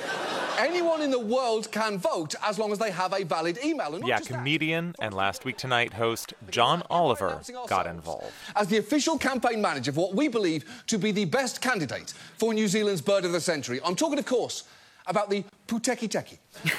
Now, that's a water bird with a big mane of feathers around its head. The New Zealand Department of Conservation describes its call as a kind of growl. It also exhibits some unusual antics, like eating feathers to help it vomit up parasites. Or they have a mating dance where they both grab a clump of wet grass and chest bump each other before standing around unsure of what to do next. Now, to be fair, the contest organizer, the conservation group Forest and Bird, did encourage people to campaign for their favorite bird, but they might not have imagined what John Oliver had in mind. His show bought billboards in Tokyo, Mumbai, Paris, London, even a small town in Wisconsin to sway the vote for the Puteki Teki, which Oliver dubbed the Lord of the Wings. A record 350,000 ballots poured in from 195 countries. And the result? The Puteki Teki won by a landslide. It's sort of a come-from-behind bird for sure. I would say that if you thought about New Zealand birds, the first thing you'd think of is the kiwi, the kea, and then they also have this big fat pigeon who won a couple years ago. Science writer and naturalist Ryan Mandelbaum voted for that big fat pigeon, and even though the pigeon didn't win, Mandelbaum says all this global interest is a win in and of itself. It's gotten people paying attention to the birds of New Zealand from all around the world. And hopefully it kind of leads to more conservation of these birds. An unusual happy ending to a story about election interference.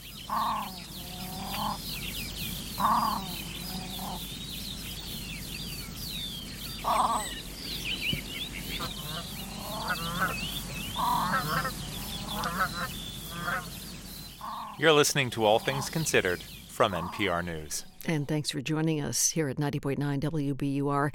Coming up in about 15 minutes, the creative force behind the band Beirut talks about drawing inspiration from the dark winter of Arctic Norway. We're funded by you, our listeners, and by Brookline Bank, where financial solutions are crafted to the needs of your business and delivered with a hands-on approach committed to your success. Learn more at brooklinebank.com. Member FDIC. Some modest gains for stocks today on Wall Street. The Dow rose nearly 0.5%. S&P grew by less than 0.2%. The Nasdaq gained less than 0.1%. 4 Massachusetts zip codes are among the top 100 when it comes to the most expensive places to buy a home in the U.S. The real estate website RealtyHop finds that Boston's Back Bay is the 17th most expensive zip code. Median home prices in Back Bay are $3.7 million. Boston's Beacon Hill, Wellesley, and Newton also crack the top 100, with median home prices topping $2 million. The most expensive home prices in the country are in Atherton, California, right near San Francisco, with a median price tag of nearly $8 million. The forecast is coming up. We're funded by you, our listeners, and by Burton's Grill and Bar. With Scratch Kitchens, customizing dishes for guests with allergies or dietary restrictions. 8 locations in Greater Boston, burtonsgrill.com. And Treffler's, specializing in the restoration of furniture, decorative arts, paintings, and upholstery by skilled artisans. Custom framing, too, in Newton and at treffler.com. Turn your old car into new news. Keep the programs you love running by donating your vehicle to WBUR. Details at wbur.org/cars. The clouds lead us into the nighttime. Then we could see clearing skies by dawn. Breezy and chilly tonight, about 40 for a low. Tomorrow, mainly sunny. We may reach 60 degrees. Support for NPR comes from this station and from Raymond James, a firm focused on transforming lives, businesses, and communities through tailored wealth management, banking, and capital market solutions. Learn more at raymondjames.com. From Indeed, designed to be an end-to-end hiring solution for businesses of all sizes to attract, interview, and hire candidates, all from a single platform. Learn more at Indeed.com/NPR. And from the John D. and Catherine T. MacArthur Foundation at macfound.org. From NPR News, this is All Things Considered. I'm Elsa Chang. And I'm Ari Shapiro. The best chance at turning around veterans' homelessness may be on some of the country's most expensive real estate in West Los Angeles. The sprawling VA campus there was donated to Civil War veterans in 1887. But veterans have spent years trying to reclaim parts of the campus through lawsuits, corruption trials, and recently, a homeless veterans encampment at the gates of the VA. Now, NPR's Quill Lawrence reports the campus may finally be on track to house hundreds of LA's homeless vets. Homeless Veteran Outreach. Any veterans by chance? I'm walking down Hollywood Boulevard with some vets who do this for a living. Alejandro Rocha and John Fulmer. Morning, Veteran Services. Morning. Any veterans here? Do you happen to know any military veterans in the area? It doesn't take long. They meet an Army vet in his late 40s named Chris Brown. Man, if you guys... 11 Bravo. 11 Bravo, me too. Yeah. 11 Bravo means infantry. These guys speak the same language. Brown is leaning on a broken bed frame he used as a shelter last night. I've been outside since 2010. So, I've been out, LA has, by far, the most homeless vets in the country. Almost 4,000 by the yearly national count. The crazy thing is, it also has among the country's largest VA facilities. A 387-acre campus in affluent West LA that was donated as a home for veterans of the Civil War. Fulmer and Rocha have thoughts about it. We have a lot of activism over giving the land back to the vets. There's a social justice issue. Because for decades, much of the land use had nothing to do with veterans. They're supposed to use the campus to serve the veteran community. So, you can't build anything on a foundation of neglect. That neglect is common knowledge for LA veterans. A fancy private high school leases some of the VA's land for its gym. UCLA built its baseball stadium on the campus. There's a golf course and an oil well. The VA settled a lawsuit in 2015 and agreed to build hundreds of housing units for vets, but then only managed to build dozens. And the VA is being sued again. Now, however, years behind schedule, a significant number of vets are finally living here. Steve Peck served in Vietnam. He leads the veterans group U.S. Vets, part of a consortium developing buildings for housing on the campus, including the one he's showing me around. The first building that we developed that was for senior vets, 62 and older, half of them for veterans who had severe mental illness, and that filled up in less than 4 months. It's a 1940s Mission Revival-style building, restored stucco on the outside. Inside, it's got 59 hotel-style studios and one-bedroom apartments. It's a nice home. They're proud to call it home. A lot of the veterans who came in here, after they were here for 2 weeks, went to the social workers and said, "How long do I get to stay here?" And she said, "This is it. This is your home." Peck's organization railed against the VA's mismanagement for decades. He seems bemused to be defending the place now. He says much of the work over the past 5 years was unseen, literally underground, updating 100-year-old infrastructure. Outside, Peck points out construction sites everywhere, finally visible, with more than 200 units housing vets. The next site slated to open is for women vets with children. It's more difficult to say, hey, you're not doing anything when we have more than 500 units already completed or in progress. We're getting there. The plan is a real community with a village feel, a cafe, a restaurant, and a new metro station. A vibrant enclave of affordable housing for vets living in the richest part of LA. Veterans have heard this before. And I think that just shows what the problem is over the years. Rob Reynolds is an Iraq vet. When he hears about shiny new restaurants or a massive new park-and-ride garage for the metro station, he goes on high alert. A lot of these entities that are on the land that are unrelated to veteran housing or healthcare have got whatever their wants are over the needs of the veterans. Reynolds helped galvanize a community of homeless vets who started camping out at the VA's gates about 3 years ago. They called it Veterans Row. He says the VA still felt like a place that would always find a way to tell you no. There was no 24-hour shelter, so you'd have veterans that were showing up in the afternoon being like, hey, I need a place to stay. And they would tell them, oh, no, come back tomorrow or the following day, but you can't stay on the property tonight. Then they would end up out in the street. They finally build up enough courage to ask for help and then get turned away. You just sever the trust, and then it makes it that much harder to get them in the next time. Veterans Row got media attention, and the vets there felt like they had a shared mission, says Reynolds. Under that pressure, the VA brought the entire encampment inside its gates. It's now a compound of 140 basic huts, including ones that are available 24/7 for vets who turn up. Some vets have moved from there into the newly built housing on the campus. Rob Reynolds took me to one of the apartments to see Robert Canas. He's an Air Force vet. What do you think of the apartment? Nice, huh? Rob, what's it been, about a month? Not even. Week? 2 weeks, yeah, so. After his service, he struggled with alcohol, among other things. I was drinking heavily. Just to fall asleep on the streets, I was drinking a lot. It wasn't until I got here that I got sobered up. So 1 month turned into almost now 2 years of being sober. However, what's sad is still finding all the obstacles here at the VA, and they antagonize you. So Canas is in VA housing now. He got sober after doing therapy here at VA, and he still sees the VA as an antagonist. One reason is the guy sitting in his apartment right now on the couch. Joshua Erickson. Where are you from? Los Angeles, California. Erickson also served in the infantry. I was 2011 to 2013, 11 Bravo. Until he stepped on a landmine in Afghanistan and lost one leg below the knee. He's got a brain injury and a 1,000-yard stare.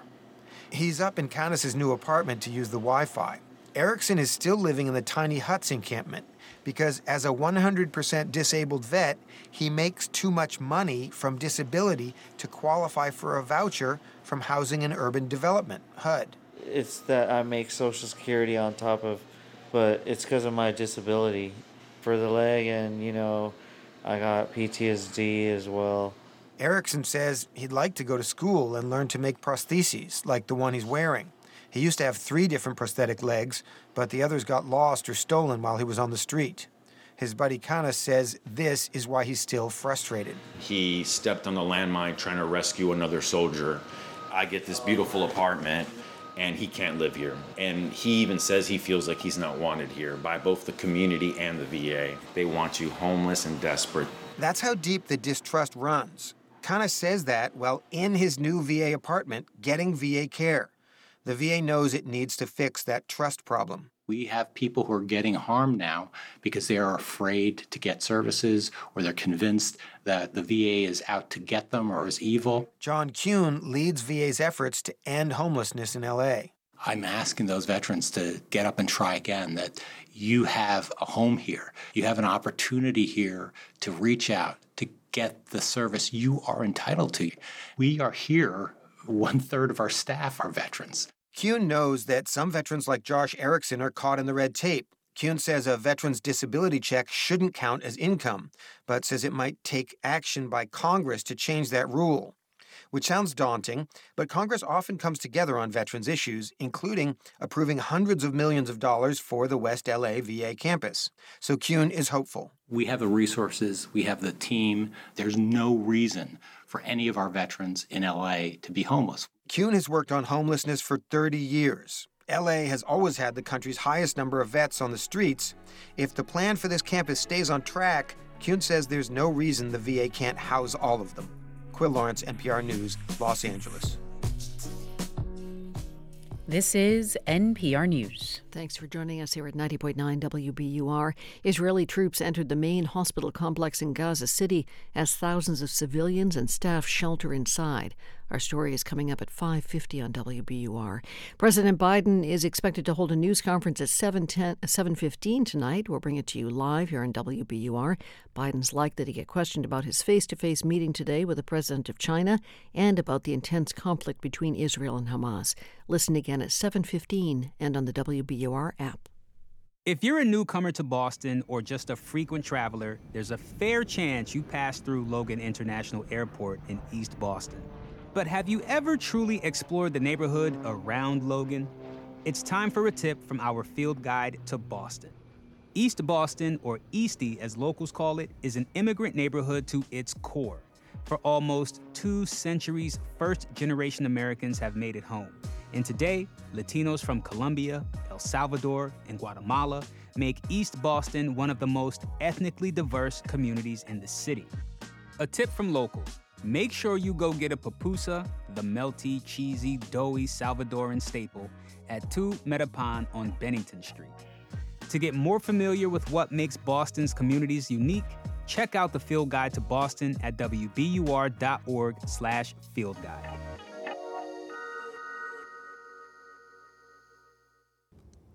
Live from NPR News in Culver City, California, I'm Dwayne Brown. On Capitol Hill, the Senate is moving swiftly to vote on a temporary government spending package as Congress seeks to keep the holiday season free of drama over a government shutdown. Republican and Democratic leaders in the Senate appear poised to pass the bill with just days to spare before funding expires on Saturday. Senate Majority Leader Chuck Schumer says the House bill is not perfect, but does accomplish 2 key goals. It will avoid a government shutdown, and it will do so without any of the cruel cuts or poison pills that the hard right pushed for. I think it was very important that Speaker Johnson recognized that Democratic votes are necessary to pass anything of significance in Congress. The spending bill would keep government funding at current levels for roughly 2 more months, while a long-term spending package is negotiated. Delegates from about 150 countries are meeting in Kenya this week. They're working on a UN treaty to deal with the problem of plastic waste. NPR's Julia Simon says not all delegates agree on the solutions. At this point, no environment on the entire planet is untouched by plastic waste. It's in the deepest oceans, the atmosphere. This week in Nairobi, countries are trying to hash out the details of a global plastic treaty. Environmental groups and plastic and fossil fuel-related industries are there too, as most plastic is made from oil and gas. But there are big disagreements over how to deal with plastic waste. Some are pushing recycling, but it's never really worked. Less than 10% of plastic is recycled globally. On the other side are countries, environmental groups, and scientists looking to cap the amount of new plastic companies produce. Fossil fuel and plastic-producing countries are pushing back against the idea. The UN hopes to have a plastic treaty finalized next year. Julia Simon, NPR News. Stocks finished higher on Wall Street today. This is NPR. And this is 90.9 WBUR. I'm Lisa Mullins. A strike by more than 12,000 janitors in Massachusetts and Rhode Island appears to have been averted. The Service Employees International Local 32 says it reached a tentative agreement with the region's largest cleaning contractors. The union says the pact includes a 20% wage increase over 4 years. In addition, about 500 part-time jobs in Boston and Cambridge will be converted into full-time positions over the life of the contract. A vote on the tentative deal is set to begin Saturday. Housing advocates in Brookline are applauding the passage last night of a rezoning plan that will add hundreds of units to the town's commercial districts. The zoning changes will let Brookline comply with a new state law that requires multifamily zoning near public transit. Critics of the measure said it will not help the Harvard Street Business District, but organizer Katha Seidman with the group Yes in Brookline says the town has to adapt to the current housing market. A town's character is made up of both its buildings and its streetscapes, but it's also made up of its people. And Brookline has to allow itself to grow and change so that it can accommodate the new people. The plan could lead to the development of up to 800 units along Harvard Street in Brookline. A judge has sentenced the former head of the Boston Center for Adult Education to prison for embezzling hundreds of thousands of dollars from the organization. Susan Brown was sentenced to 2 to 3 years in state prison with 5 years probation after being convicted of larceny and forgery. The financial theft led the nonprofit to lose its tax-exempt status. Its former comptroller pleaded guilty to embezzling more than $1 million from the organization earlier this year. The forecast is just ahead. WBUR supporters include Joy Street and Brick Bottom Artists Association. See the work of over 80 artists at Joy Street and Brick Bottom Open Studios this weekend. brickbottom.org/events. And Clark, where you can experience Sub-Zero and Wolf appliances with a personal consultant to make informed selections for your home. Details at clarkliving.com. The forecast tonight, skies slowly clear, lows about 40 degrees. Tomorrow, sunny, dry, and milder, close to 60. Could reach the mid-60s on Friday. In Boston now, 44 degrees at 5:35.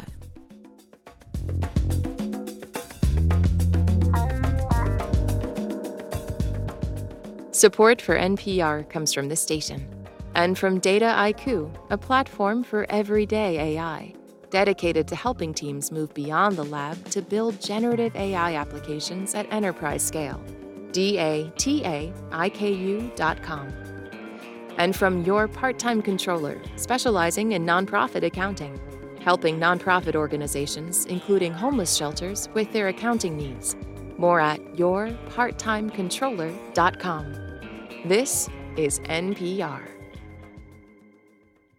From NPR News, this is All Things Considered. I'm Elsa Chang. And I'm Ari Shapiro. Zach Condon, the creative force behind the band Beirut, toured hard in 2019 until his body said stop in the one way he couldn't ignore. Because it tried getting me sick, it tried getting me exhausted, and I think once it found the voice and it kind of pulled the plug on that, it realized that it could shut everything down. A persistent case of laryngitis forced him to cancel a bunch of shows and take a break. So Zach Condon told me he went looking for a place to regroup. He wanted somewhere icy and dark.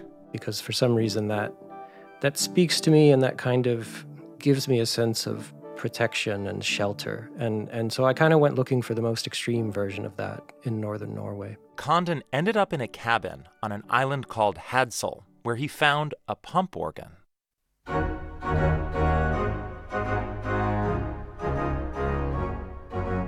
So the pump organ is the more piano-sized for your own home. You actually... It's funny, when you're playing it, it's like riding a bicycle because you're pumping air into the bellows with your feet. Usually when people say it's like riding a bicycle, they mean you never forget how to do it. You mean you're actually pedaling your feet like a bicycle. Yeah, you're literally pedaling your feet like a bicycle. Yeah, and it gives you some kind of room for expression and other such things that you wouldn't have on a church organ, for example. There's almost like an accordion-ish sound to it. Yeah, that's the closest other instrument to it. It's the same kind of reeds. It's just a different system of kind of bellows and air, I guess. And so how much of you is thinking, oh, I've got the place to create my next album and make new music, as opposed to, I just need to lick my wounds and recover and be away from people for a little while? Well, actually, originally it was more the latter. I mean, that was my entire purpose. But yeah, once I saw the pictures of the pump organ and I found out that it was in tune and it worked, I kind of went into autopilot.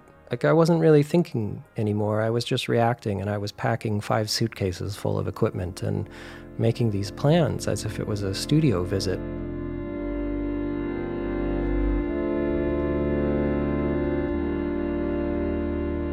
We hear the pump organ throughout the album, but there's one instrumental track that I think is just that instrument on its own, called Melbu.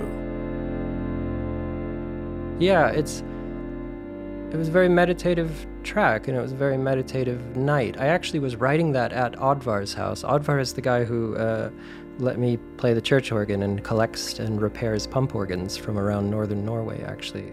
You say it was a special night, but it was all night. You were there in the Arctic winter. Polar night, yeah. I mean, it was 1 month-long night, right? Or multi-month? Yeah, I was there for 2 months. The first month was mostly darkness, and I think my parents thought I might go there and lose my mind. Did you? Yes and no. Yes and no. Go on. I gravitate towards the night. I always have. Actually, since I was about 11 years old, I've suffered from really bad insomnia. It was like a switch went off in my head, and I could no longer sleep during the night. I could only sleep during the day for some reason. It's like as soon as the sun would rise, I would rest. And I started to get this kind of backwards feeling of like the night is when it's peace and solitude and focus, and the daytime is when all the noise and activity and stress is. And so when I was looking for a place to escape, that was very purposeful on my part to find somewhere that was literally nighttime the whole time so that I could just focus. This is a real part of you now. It's not just a place you did a thing once. Well, I actually bought a cabin up there because I loved it so much. Wait, really? Yeah. I really appreciated it there. You know, I didn't expect to be making so many friends up there. I really thought I would be super isolated, but I ended up getting really involved with the local kind of village that I was part of there. You described the persistent laryngitis that in part led you to this remote island. And there are places on the album where it sounds to me like, having lost and regained your voice, you're now relishing what it can do in a different way, like taking more pleasure in some of the melodies and harmonies it can make. Do you think of your voice differently now? You know, on this record, I really allowed myself a lot of vocal freedom because I was trying to enjoy it and really savor the moment, you know, because who knows? I still have kind of indigestion issues, and they can lead to, you know, voice degradation over time, for example. So I'm really trying to kind of take out the limitations. And so with the voice, I was very improvisatory, very just allowing whatever happened to happen. Almost every take on the record is first or second or third try. Like really? Somewhere in the very first few. Yeah. Because you get this kind of magical, deeper emotion out of it. And as cliche as that sounds, it's like as soon as you start retreading the same territory and trying to get it quote unquote correct, you end up losing the magic, you know? So I made sure not to allow myself to critique myself out of first takes on this record. So. One place I hear what you're describing is the track Arctic Forest. Yeah, exactly. Is that an apt example? It's very apt because I hadn't even finished writing the story I was going to put into it before I started singing. And then what happened is when I went back to rewrite and correct the kind of improvisation I had done, I realized I could never do it as well again. And so there is actual gibberish in there, and I had to just allow myself to be okay with it.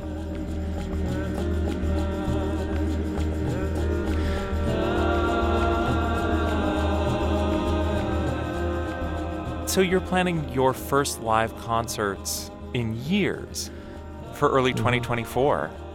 How are you feeling about it? If I'm being honest, I'm terrified.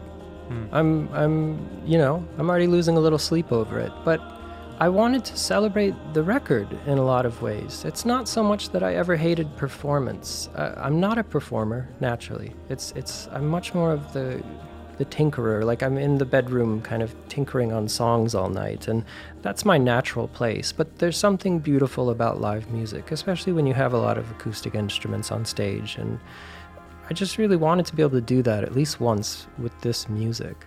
So I told myself I won't go on tour, but I'm going to try this. I'm going to try to get on stage once again and kind of fight through the stress and the struggle and see how this turns out. And maybe it's something I can do off and on from now on.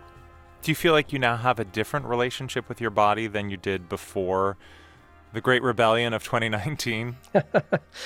You know, You hear this a lot from people who have kind of suffered traumas and such things. It's not so much that you get past it or through it or anything, so much as you get better at carrying it with you. And I'm reaching that point where these issues that I have, I'm starting to be able to sit with them rather than run from them all the time. And I'm hoping that's the solution, because that might be the best I get, you know? And now that you've got a cabin in remote Norway, you could always retreat to Hadsel again if you need to. That's my immediate plan after the February shows. Really? So I can catch the really snowy month, which is March, which is my favorite. Zach Condon performs as Beirut, and his new album is Hadsel. Thank you so much. Cheers. Thank you.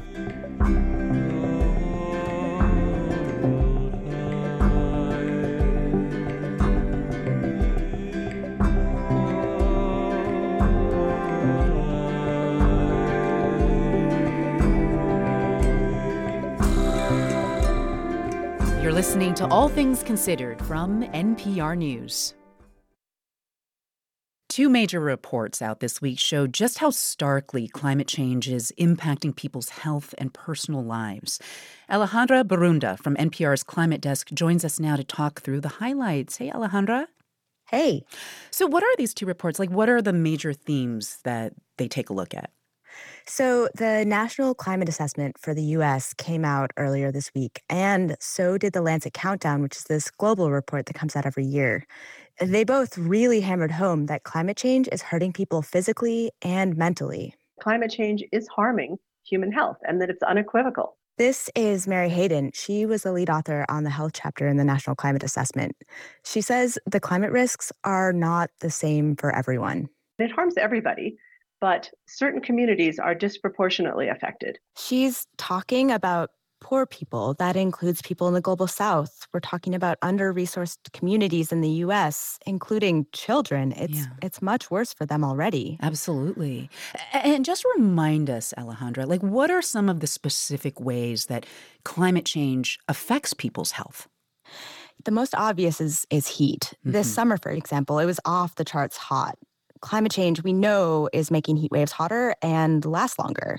And doctors, they know that during heat waves, the number of heart attacks and strokes and all kinds of other health problems go way up. Yeah. But heat is definitely not the only health risk from climate change. Like wildfire smoke, for example, that's another one. Or hurricanes even, they cause flooding, and then mold can grow in people's houses. And diseases like Lyme, they're spreading because the insects that carry them are thriving farther north. And that's just physical health. There are impacts on mental health, too.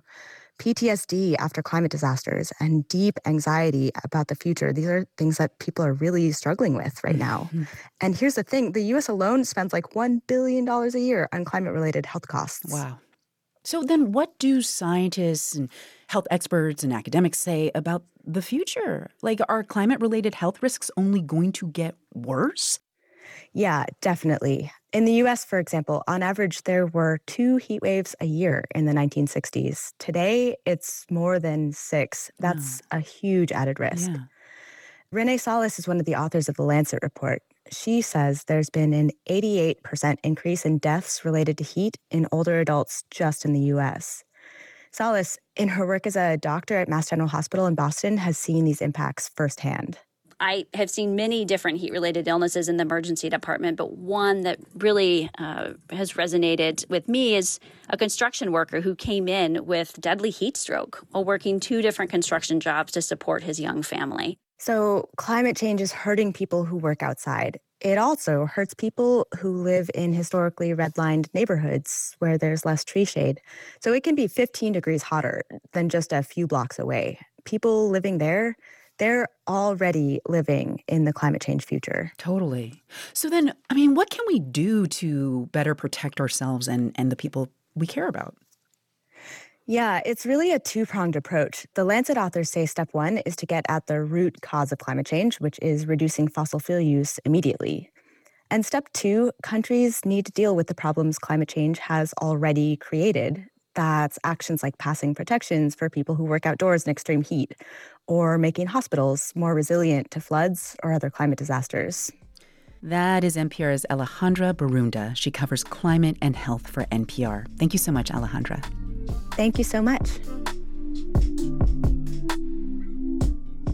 You're listening to All Things Considered from NPR News. This is 90.9 WBUR. Coming up in about 15 minutes, we'll look at why thousands of Big Three auto workers are voting against the record union contracts reached during a 6-week strike. That story and much more still ahead. WBUR supporters include Fairbank and Perry Goldsmiths in Concord, owned and operated by women designer goldsmiths, creating custom and original fine jewelry for everyday life. FairbankandPerry.com. And Goddard House Assisted Living in Brookline, embracing the aging experience for seniors in the Boston area.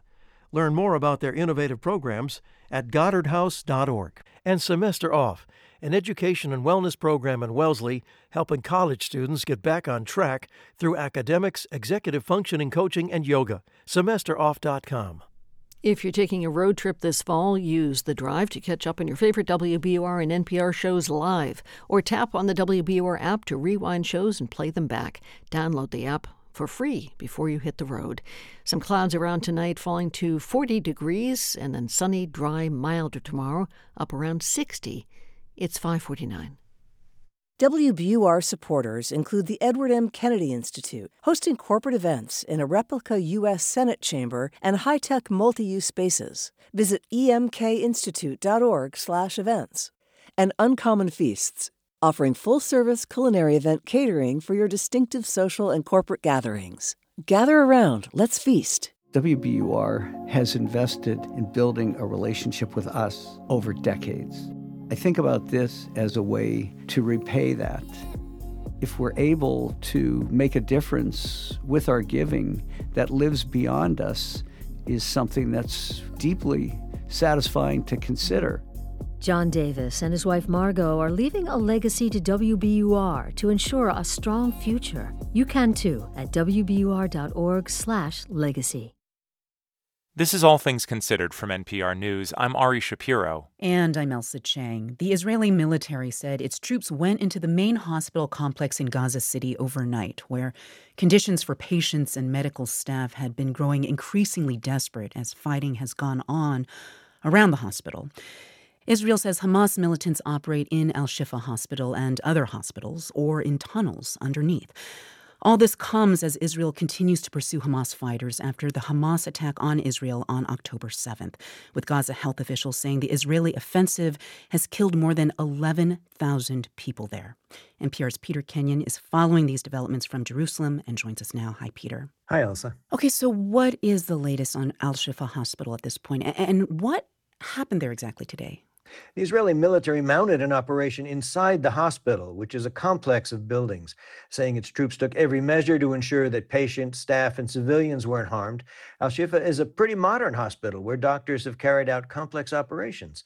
But doctors and others have described dire conditions for the hundreds of people still there. They say low power supplies have left them unable to run incubators for infants, and at least 2 have died. They say they've had to bury people in a mass grave. And for the living, food and water are running low.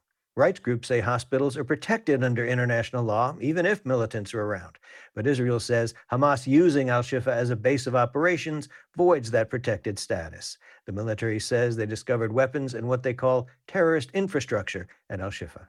And what exactly is Israel saying right now about why they felt they had to enter Al-Shifa? Well, Israeli Prime Minister Benjamin Netanyahu was full of praise for this operation, saying in a statement, quote, "There is no place in Gaza we cannot reach. There are no hideouts. There is no shelter or refuge for the Hamas murderers." Military spokesperson Rear Admiral Daniel Hagari said Hamas was guilty of using a facility designed to save lives to mount terrorist attacks. Here's some of what he said. Israel is at war with Hamas, not with the civilians in Gaza. The IDF has publicly warned time and again that Hamas's continued military use of Shifa Hospital jeopardizes its protected status under the international law. Now, the military also says its troops clashed with and killed Hamas militants outside the hospital before gaining access. And is there any new information now on the more than 200 hostages being held by Hamas? Like, how are efforts going to secure their release? Well, President Biden has said talks are ongoing. The Reuters news agency is reporting mediators from Qatar are trying to negotiate a deal with Hamas and Israel that would see Hamas release some 50 hostages in exchange for a 3-day ceasefire. But some Israeli media report the talks are stalled. And what do we know about where the Israeli military operation in Gaza stands at this point? Like, what might happen next? Well, basically, the military is claiming success in northern Gaza. It moved many civilians out and killed a number of Hamas fighters. I remember Israel's goals are to remove Hamas as a security threat. The analysts I've spoken with suggest it may be much harder for Israel to operate in the southern Gaza Strip as it did in the north. And Hamas fighters are still in firefights with Israeli troops, still firing rockets into Israel, so clearly the group is still operating. That is NPR's Peter Kenyon in Jerusalem. Thank you, Peter. Thanks, Elsa. It's Art Month in Lagos. Artists, galleries, and visitors from around the world have descended on Nigeria's buzzing commercial capital. In recent years, Lagos has emerged as a rising center of art from the continent, and the prominence of African artists in the global art industry has been a major success story, as NPR's Emmanuel Akinwotu reports. Thousands of people pass through a wall of music and pour into the cool shade of ArtX, the 8th edition of the largest art fair in West Africa. It's the biggest fixture in Lagos's Art Month, an unofficial calendar of exhibitions, events, parties and after-parties dotted around affluent parts of the city, drawing in people from around the region and the world. I wanted to create a moment for Lagos on the global art calendar, a moment that brought the rest of Africa together here and enabled us on home soil to encounter those around the world. Tokini Peterside Shrubig founded ArtX in 2016, overcoming several challenges during a recession to create the first of its kind in Nigeria. Honestly, it took off like a rocket, and over the first few years were very pivotal in the emergence of the art season that has now sprung up around the fair. The fair is a magnet, attracting celebrities, Lagos's effortlessly ostentatious middle class, and an emergent generation of artists, curators, and galleries. It's very much become a place where the community gathers, where important questions are asked, which is especially important in a moment like this where Nigerian and African countries are facing quite extreme challenges. ArtX is a snapshot of how Nigeria's art industry, largely led by women, has flourished in adverse conditions. Visitors make their way through a sprawl of paintings, prints, moving image installations and sculptures. This year the theme is the dialogue, with panels and talks organized partly in response to challenging economic times for the industry. I'm currently showing one of the artists that we represent. Her name is Adolfina Imuede. Wunika Mukan founded her self-named gallery 3 years ago and has quickly gained prominence in Lagos. The last decade has seen a boom period of relatively rapid success for several artists and galleries. A key driver has been a growing demand from Western galleries for black portraiture from the continent. Nigerian artists have always been in the room, from Ben Enwonwu to Nengi Omoku and Bruce Onagbapia. In the past 3 or 4 years, there was this insatiable appetite for West African black portrait. A lot of young artists started to emerge. Mukan said a reckoning within the art world after the killing of George Floyd drove efforts to exhibit a greater diversity of artists and a greater representation of black figures. But foreign demand for the genre has slowed this year. So there was a bit of a wild, wild west for a few years, and I think things are calming down. But Wunika says the more challenging climate for artists and galleries is also an opportunity. I think the black portraiture phase brought in a lot of attention, which is good. They're still here. So it's now time for us to also show more and, be more flexible. And I want to top it up. Praise the Lord. Hallelujah. In one corner of the fair, visitors take in the soundscape of a church service in a varied exhibition by Dafe Oboro, full of collage, portraiture, and visual and audio installations. Shiju Alera Mike is a curator visiting ArtX, and she says this year's fair has been one of the best she's experienced. I think the work that the artists have showcased this year is phenomenal. The fair has definitely scaled down. It's smaller, it's more intimate, and you're able to actually focus on the themes that you want to express. ArtX founder Tokini Peterside Trubi is bullish about the future of Africa's art scene. Local demand in Nigeria has stuttered and international buyers have cooled, but there remains enduring and growing interest around the world and much to build on. For us, Africa is not a trend. Africa is an important and pivotal voice in the mainstream. And so for us, this is about a sustainable future, longevity. Emmanuel Akinwotu, NPR News, Lagos.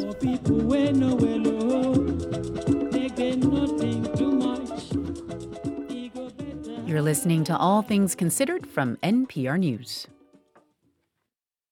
Support for NPR comes from this station and from the FDA. Its Remove the Risk campaign encourages people to dispose of the unused, unwanted, and expired opioid medications in their homes. Learn more at fda.gov/removetherisk. From Fisher Investments.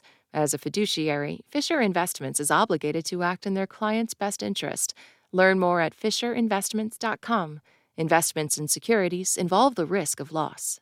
From FX, presenting Fargo from creator Noah Hawley and starring Juno Temple, John Hamm, and Jennifer Jason Leigh. This series returns on November 21st on FX, streaming on Hulu. And from ECMC Foundation at ecmcfoundation.org. This is 90.9 WBUR. President Biden's expected to hold a news conference at 7:15 tonight, and we will bring it to you live here at 90.9. Biden is likely to get questioned about his face-to-face meeting today with the president of China and questioned about the intense conflict between Israel and Hamas. Listen again at 7:15 on the WBUR app. 44 degrees in Boston. It's 5:59. We're funded by you, our listeners, and by the Boston Foundation. Knowing that bringing people together is the best way to advance opportunity and equity in our city, the Boston Foundation is a convener, a research hub, and a civic leader. The Boston Foundation. Move equity, move Boston. Learn more at tbf.org. I'm Here and Now host Deepa Fernandes, and this is 90.9 WBUR FM Boston, 92.7 WBUA Tisbury, and 89.1 WBUH Brewster. Listen anytime with our app or at WBUR.org. WBUR, Boston's NPR news station. The United Auto Workers Union is trumpeting the agreements it negotiated with the big three automakers. We never let up. The result is one of the most stunning contract victories since the sit-down strikes in the 1930s. But ratifying the agreements has been a bumpy road. It's Wednesday, November 15th. This is All Things Considered.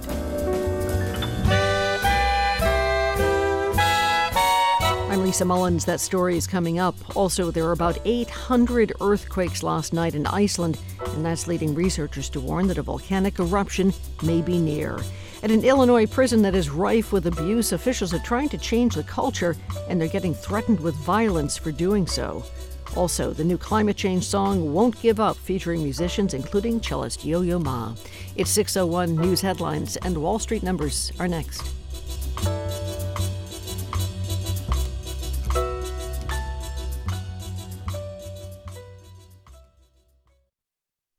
Live from NPR News in Washington, I'm Jack Speer.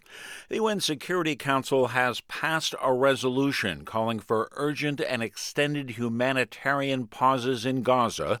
The U.S. vetoed a previous draft resolution but abstained to allow this one through, as did Russia. Here's NPR's Michelle Kellerman. This is the first time the Security Council has been able to agree on anything during the month-long conflict, and U.S. Ambassador Linda Thomas-Greenfield says she's, quote, horrified that some council members would not condemn Hamas for the October 7th attack. Let's be crystal clear. Hamas set this conflict in motion. She abstained from the vote because it didn't condemn Hamas, but it does call on Hamas and other groups to immediately release all hostages. And it calls on all sides to protect civilians, children in particular, and calls for humanitarian pauses to facilitate aid. Michelle Kellerman, NPR News, the State Department. President Joe Biden and Chinese leader Xi Jinping met today in Northern California, where both will be attending the Asia-Pacific Economic Cooperation Summit in San Francisco. Xi saying, quote, that planet Earth is big enough for both global superpowers to succeed. Biden said the purpose of the meeting is to understand each other. China and the U.S., the two biggest economies in the world, are also the biggest polluters, where they've agreed to tackle global warming by ramping up use of wind, solar, and other renewables. In San Francisco today, hundreds of climate activists attempted to prevent attendees from attending the APEC summit. From member station KQED, Ezra David Romero reports. ExxonMobil's CEO Darren Woods was among the conference speakers Wednesday. By hosting the oil company executive, activists say the conference is giving the oil industry an international platform. That's an issue for protester Renata Pumaral because she says the oil industry is responsible for climate warming. We are experiencing climate chaos multiple times a year. I worry a lot about the future that my kid and every kid will have. Wood said the issue is not oil and gas, but emissions, and that his company is investing in technology to reduce its carbon pollution. But climate activists note that the company just acquired one of the country's biggest oil fields in a $60 billion deal.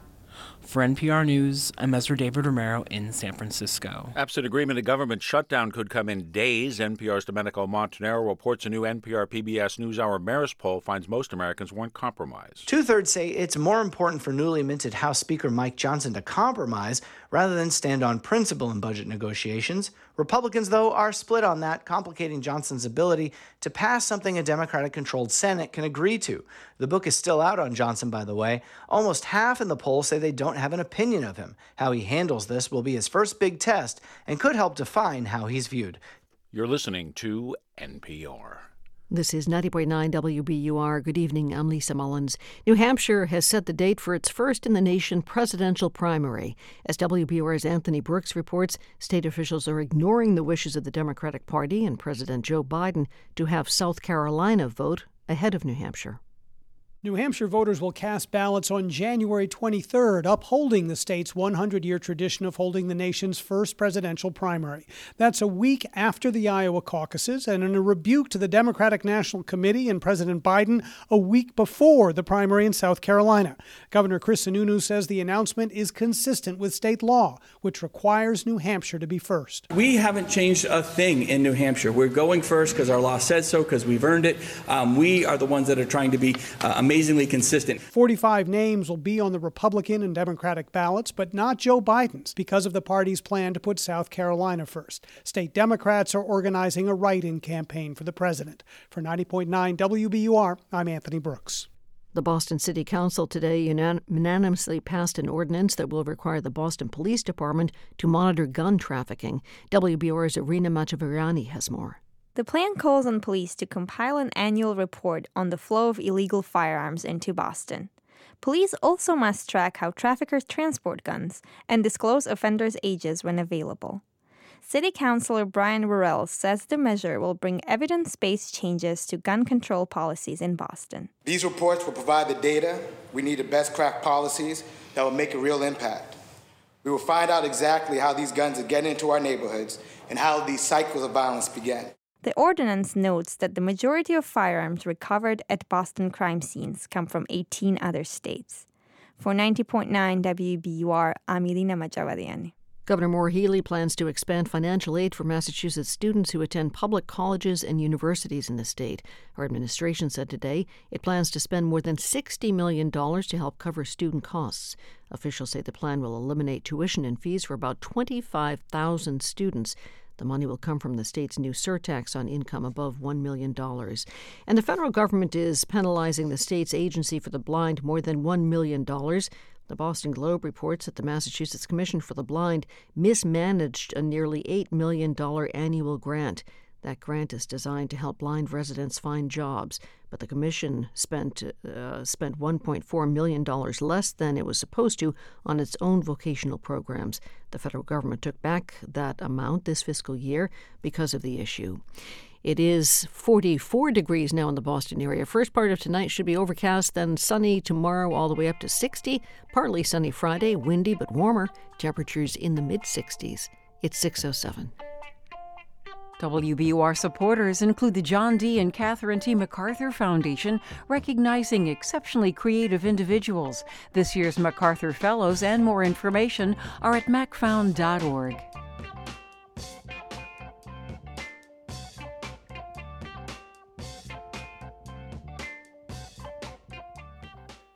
From NPR News, this is All Things Considered. I'm Ari Shapiro in Washington. And I'm Elsa Chang in Culver City, California.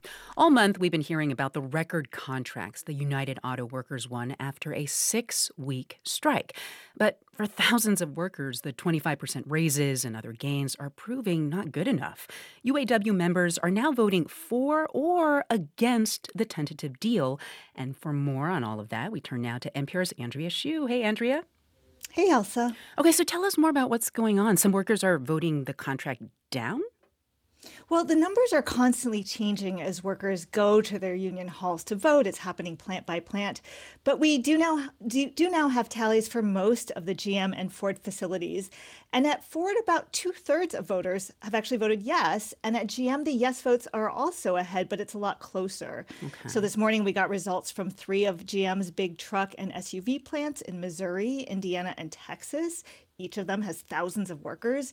And at 2 of them, in Missouri and Indiana, a majority voted no on the deal. But in Texas, 60% voted yes. So a lot of mixed opinions out there. Mixed opinions. I guess I'm kind of surprised because, I mean, I feel like we've heard everyone, even President Biden, call these contracts historic, right? Yeah, President Biden spoke to UAW workers last week, and it was kind of a party atmosphere. Here's how he congratulated Union President Shawn Fain. Shawn, you've done one hell of a job, pal. And Biden said these contracts set a new standard. And when you look at what Shawn Fain achieved, it is impressive. The raises, 25% for most workers, but a whole lot more for lower wage earners, are more than auto workers have seen in the past 22 years combined. And the union also got cost of living allowances restored, so wages will rise along with inflation. They got all 3 companies to increase their 401k retirement contributions to 10%. And also, these are all gains that I think most workers in America would be overjoyed about. Absolutely. So why is there so much dissatisfaction, at least at General Motors? Well, a lot of workers, including those who voted yes, will point out that these wins still don't make up for what auto workers lost in 2007 when the country was on the verge of the financial crisis. You know, starting wages were cut in half, new hires stopped getting pensions and retiree health care. And Shawn Fain went into these talks saying, we're fighting to get these things back. And also, we want a 40% raise and a 32-hour work week. And, you know, while some workers have told me they understood from the beginning that this was a bargaining tactic, you know, you shoot for the moon because you're going to end up with less. Right. Others thought this was possible. Some of this was possible. And moreover, they feel they deserve these benefits, especially healthcare and retirement, given how hard they work and how profitable the big 3 have been. So are workers feeling like Shawn Fain let them down? Well, to some extent, but let's be clear, he still has lots of fans. But some people have told me they don't trust Fain. I think a lot of that stems from the troubled history of the union. You know, it was only a couple years ago that more than a dozen UAW officials were convicted on corruption charges. 2 past UAW presidents spent time in prison. And even though Shawn Fain came in as a reformer, you know, and a rabble-rouser, someone who actually led a campaign to reject that 2007 contract that was so bad for workers, he's now already seen by some as the establishment, despite everything he's done to try to convince the rank and file that he's with them, and this is the best contract he thinks he can get them. Okay, well, as we said, the votes are ongoing. When do you think we can expect final results? Well, possibly by the end of this week. There's still lots of voting going on at Stellantis. Yes votes are ahead there as well. And then we'll see if any of the contracts are rejected by the members. Their negotiators go back to the bargaining table, but there's no guarantee what they would emerge with. That is NPR's Andrea Hsu. Thank you so much, Andrea. Thanks, Elsa. In Iceland, experts say a volcanic eruption could come any day now. Hundreds of earthquakes have pushed magma upward. The country has declared a state of emergency and evacuated thousands of people from the peninsula where the earth is shaking. Edward Marshall is a geochemist at the University of Iceland. Thank you for joining us. Thanks, Ari. I'm glad to be here. At this point, is a volcanic eruption a sure thing, or how likely is it? It's certainly not a sure thing. Although initially, the signs were telling us that the eruption was advancing quite rapidly. Since then, signs that eruption is going to occur have been declining over time. And yet, the country has declared a state of emergency. Thousands of people have been evacuated. The risk still seems real. It's very real, and it's still high. But it's also true that the most likely times for an eruption to occur have already passed. There were times when some were claiming that an eruption would happen in hours, and now claims are more on the order of days to weeks. Now, the thing is that sometimes these signals that precede an eruption can go away for a little bit shortly before an eruption. So it's not necessarily the case that silence is good, but it's also true that as time goes on and no eruption has happened, it becomes less likely that an eruption will occur in the future. Okay, so on the one hand, if everybody's lucky, there will be no eruption, but there's also a possibility of a massive eruption. I mean, in 2010, a volcano in Iceland erupted, and not only did it have local effects, it disrupted global air travel. So how do you prepare for that wide a range of scenarios? So this is where our scientific study of the region comes into play. We have done a massive amount of study of the area of the types of eruptions that occur. And what we can say is we can almost rule out an Eyjafjallajökull style of very large eruption, because Eyjafjallajökull, which is this large eruption that occurred in 2010, erupted a very different type of lava than what we expect beneath the Reykjanes Peninsula. So in real world terms, if this volcano does erupt, what's it going to look like? What it will look like is we'll have a fissure open up. The fissure will be hundreds of meters to kilometers long. The fissure will produce lava, and over the first hours to days, the fissure will collapse into lava coming out of a single vent. And depending upon the amount of lava coming out initially in the beginning of the eruption could last weeks or months, which is the amount of time that eruptions have lasted previously on the Reykjanes Peninsula. And currently, we don't have any reason to believe that this eruption should be much different. I've got to ask, for you, as somebody who spent your life researching this, is there a tension between the excitement of watching something like this unfold in real time and the anxiety about the destruction that it could cause if it happens? This is a great question. So in 2021, we had the eruption of Fagradalsfjall, which erupted in a part of the Reykjanes Peninsula that was completely uninhabited. So we were able to kind of have our cake and eat it too as geologists, because we had this fantastic eruption and nobody was getting hurt. But the thing is that an eruption near Grindavik could truly be a disaster. It could destroy the power plant that supports heat and electricity for the nearby residents, and it could, of course, destroy the town of Grindavik. Icelanders are no newcomers to disaster, and in the past they have done extremely heroic actions to stop lava from destroying their cities and harbors. But we don't know what will happen in this coming eruption if it happens. So, although I'm very excited about eruptions, I'm definitely hoping that there isn't going to be one. Edward Marshall is a geochemist with the University of Iceland. Thank you so much for talking with us. Thank you, Ari.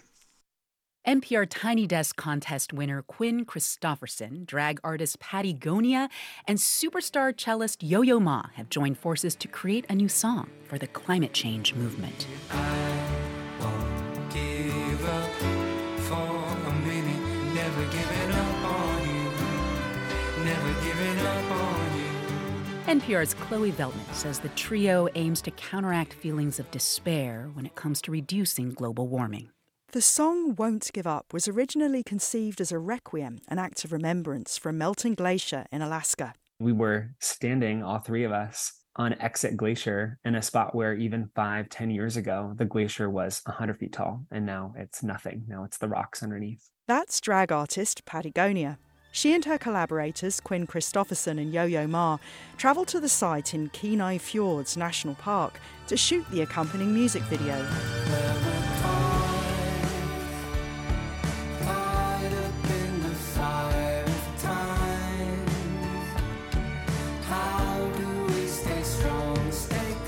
In the video, the trio performs the song against a rugged backdrop of craggy rocks, dark waters and scattered shards of ice. Yo-Yo Ma's haunting cello solo personifies the weeping glacier.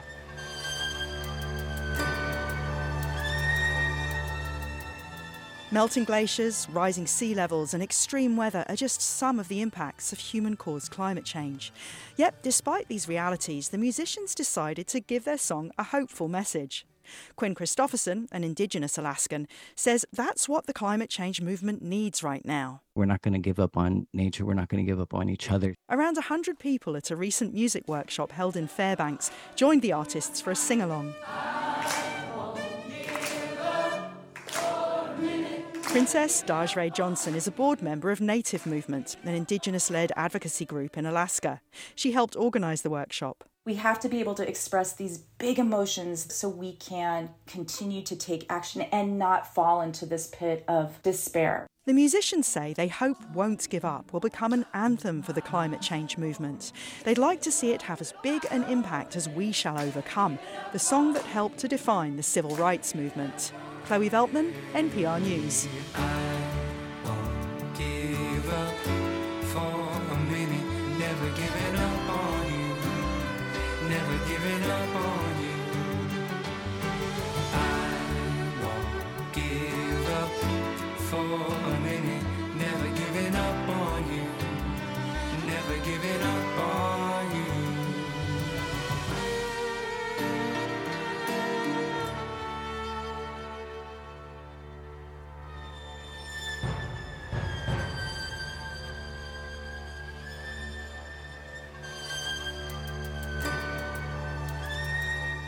Thank you for listening to All Things Considered from NPR News.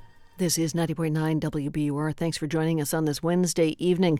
Coming up in business news starting at 6:30, many of the ideas of economist Milton Friedman are considered conventional economic wisdom today, but back in his day, he was really profoundly out of step politically, intellectually, methodologically with all his peers. The life and legacy of Milton Friedman coming up on WBUR.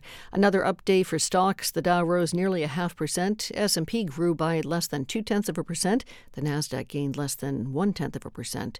4 Massachusetts zip codes are among the top 100 when it comes to the most expensive places to buy a home in the U.S. The real estate website RealtyHop finds that Boston's Back Bay is the 17th most expensive zip code. Median home prices there are $3.7 million. Boston's Beacon Hill, Wellesley, and Newton also cracked the top 100, with median home prices topping $2 million. The most expensive home prices in the country are in Atherton, California, right near San Francisco, with a median price tag of nearly $8 million. It's 6:20. We're funded by you, our listeners, and by Stanhope Framers, Back Bay, and Somerville, celebrating 51 years of museum-quality custom frames for individuals, artists, and businesses. StanhopeFramers.com. And Fresh City Kitchen, offering a thoughtful approach to catering your special occasions. FreshCityKitchen.com. I'm Susan Stamberg. When the time comes for a new car, consider donating your old one to us. We will turn it into your favorite programs. Here's how. Just go to WBUR.org. It's a clash of the Titans tonight in Philadelphia, where the Celts take on the 76ers. Both teams are 8-2, tied for the best record in the Eastern Conference. Celts are looking to avenge a loss to the Sixers last Wednesday in Philadelphia. This is WBUR. We're funded by you, our listeners, and by the Provider Group, an insurance, brokerage, and benefits firm serving high-net-worth individuals and businesses, working with carriers like Safety Insurance, ProviderIG.com, and the Edward M. Kennedy Institute, hosting corporate events in a replica U.S. Senate chamber and high-tech multi-use spaces. Visit emkinstitute.org/events. This is All Things Considered from NPR News. I'm Elsa Chang. And I'm Ari Shapiro. The Special Management Unit at the U.S. Penitentiary at Thompson, Illinois, was one of the most violent prisons in the country. NPR and the Marshall Project first exposed the abuse of prisoners there last year. And in February, officials at the U.S. Bureau of Prisons concluded that the unit couldn't be fixed and shut it down. Now, prison officials are telling our reporters that things were as bad as we reported and worse. When they tried to make change, they even faced a death plot from some of their own staff. Here's NPR investigative correspondent Joseph Shapiro. Egregious inmate abuse, the worst he'd ever seen in his 31 years in corrections. That's how Warden Thomas Bergami described what he found at Thompson. He was sent there in March of 2022 to fix things. But he says often corrections officers resisted his directives to quit abusing prisoners. He ordered them to stop putting prisoners in handcuffs and restraints for hours and days, so tight and for so long that men were left with permanent scars, what they called their Thompson tattoos.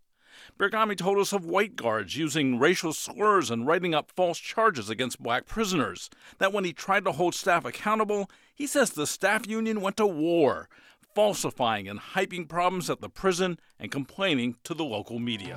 Your top story at 10, calls for help are growing inside USP Thompson. Thomas Bergami has only been the warden at USP Thompson for about 4 months. But the staff union is calling for his immediate removal. Bergami says his superiors at the Federal Bureau of Prisons were afraid of bad publicity and that they failed to back him up. Bergami retired recently. He spoke freely, but he didn't want his voice on tape.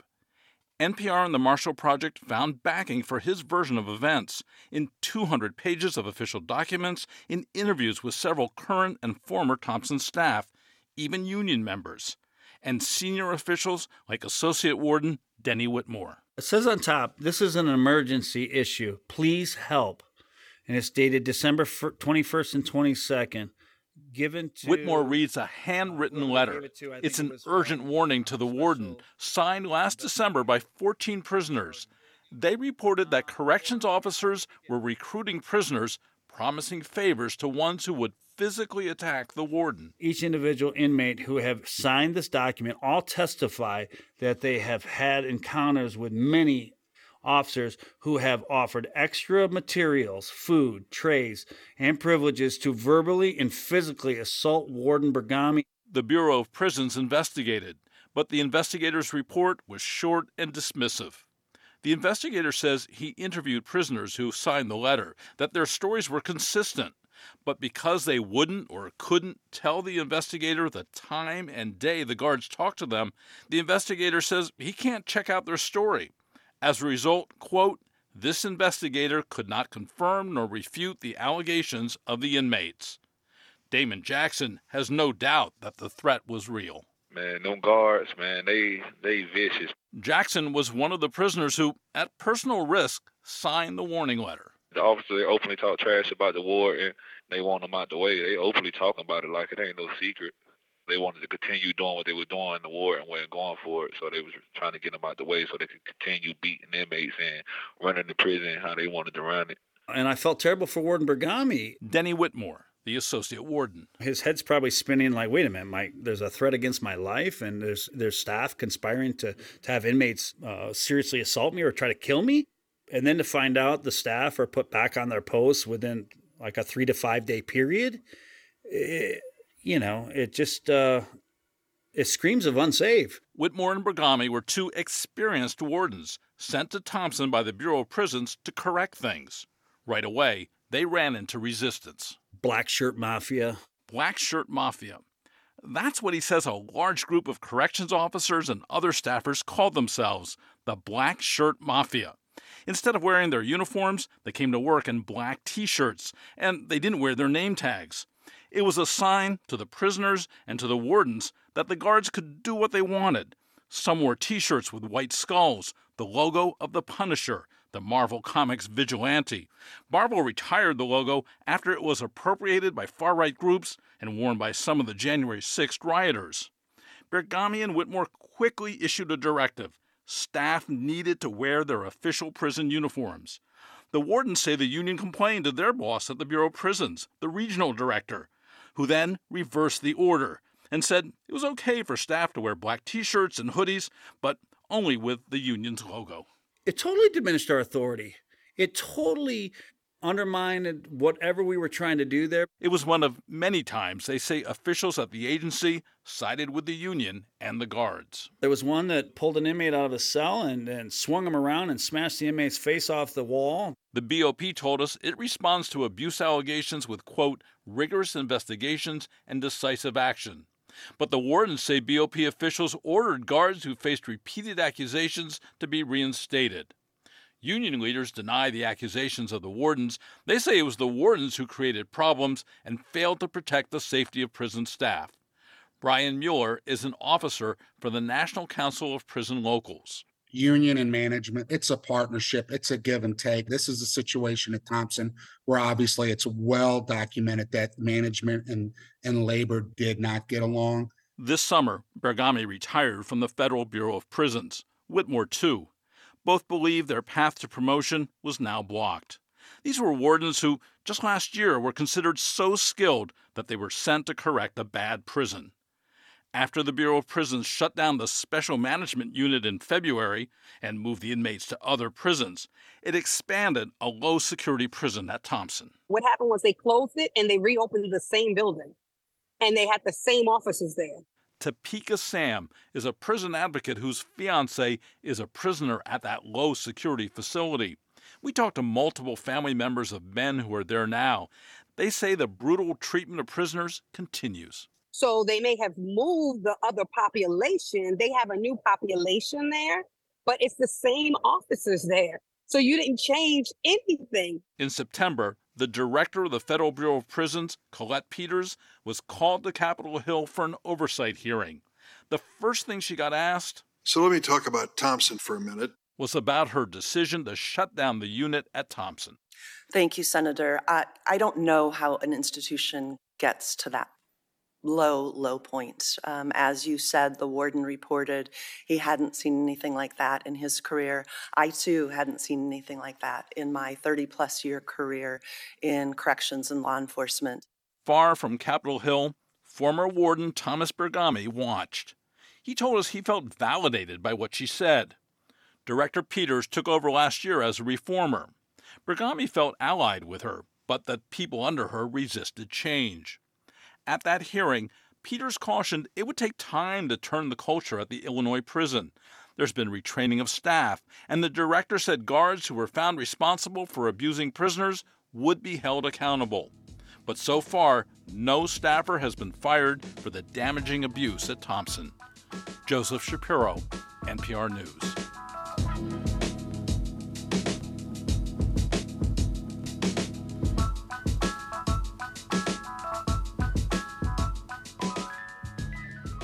This is NPR News.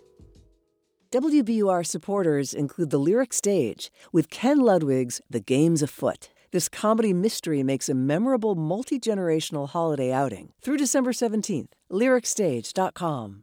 And Uncommon Feasts, offering full-service culinary event catering for your distinctive social and corporate gatherings. Gather around, let's feast. And the Elliott Hotel, a luxury boutique hotel in Boston with uni restaurant and sashimi bar for holiday parties and weekend getaways. ElliottHotel.com.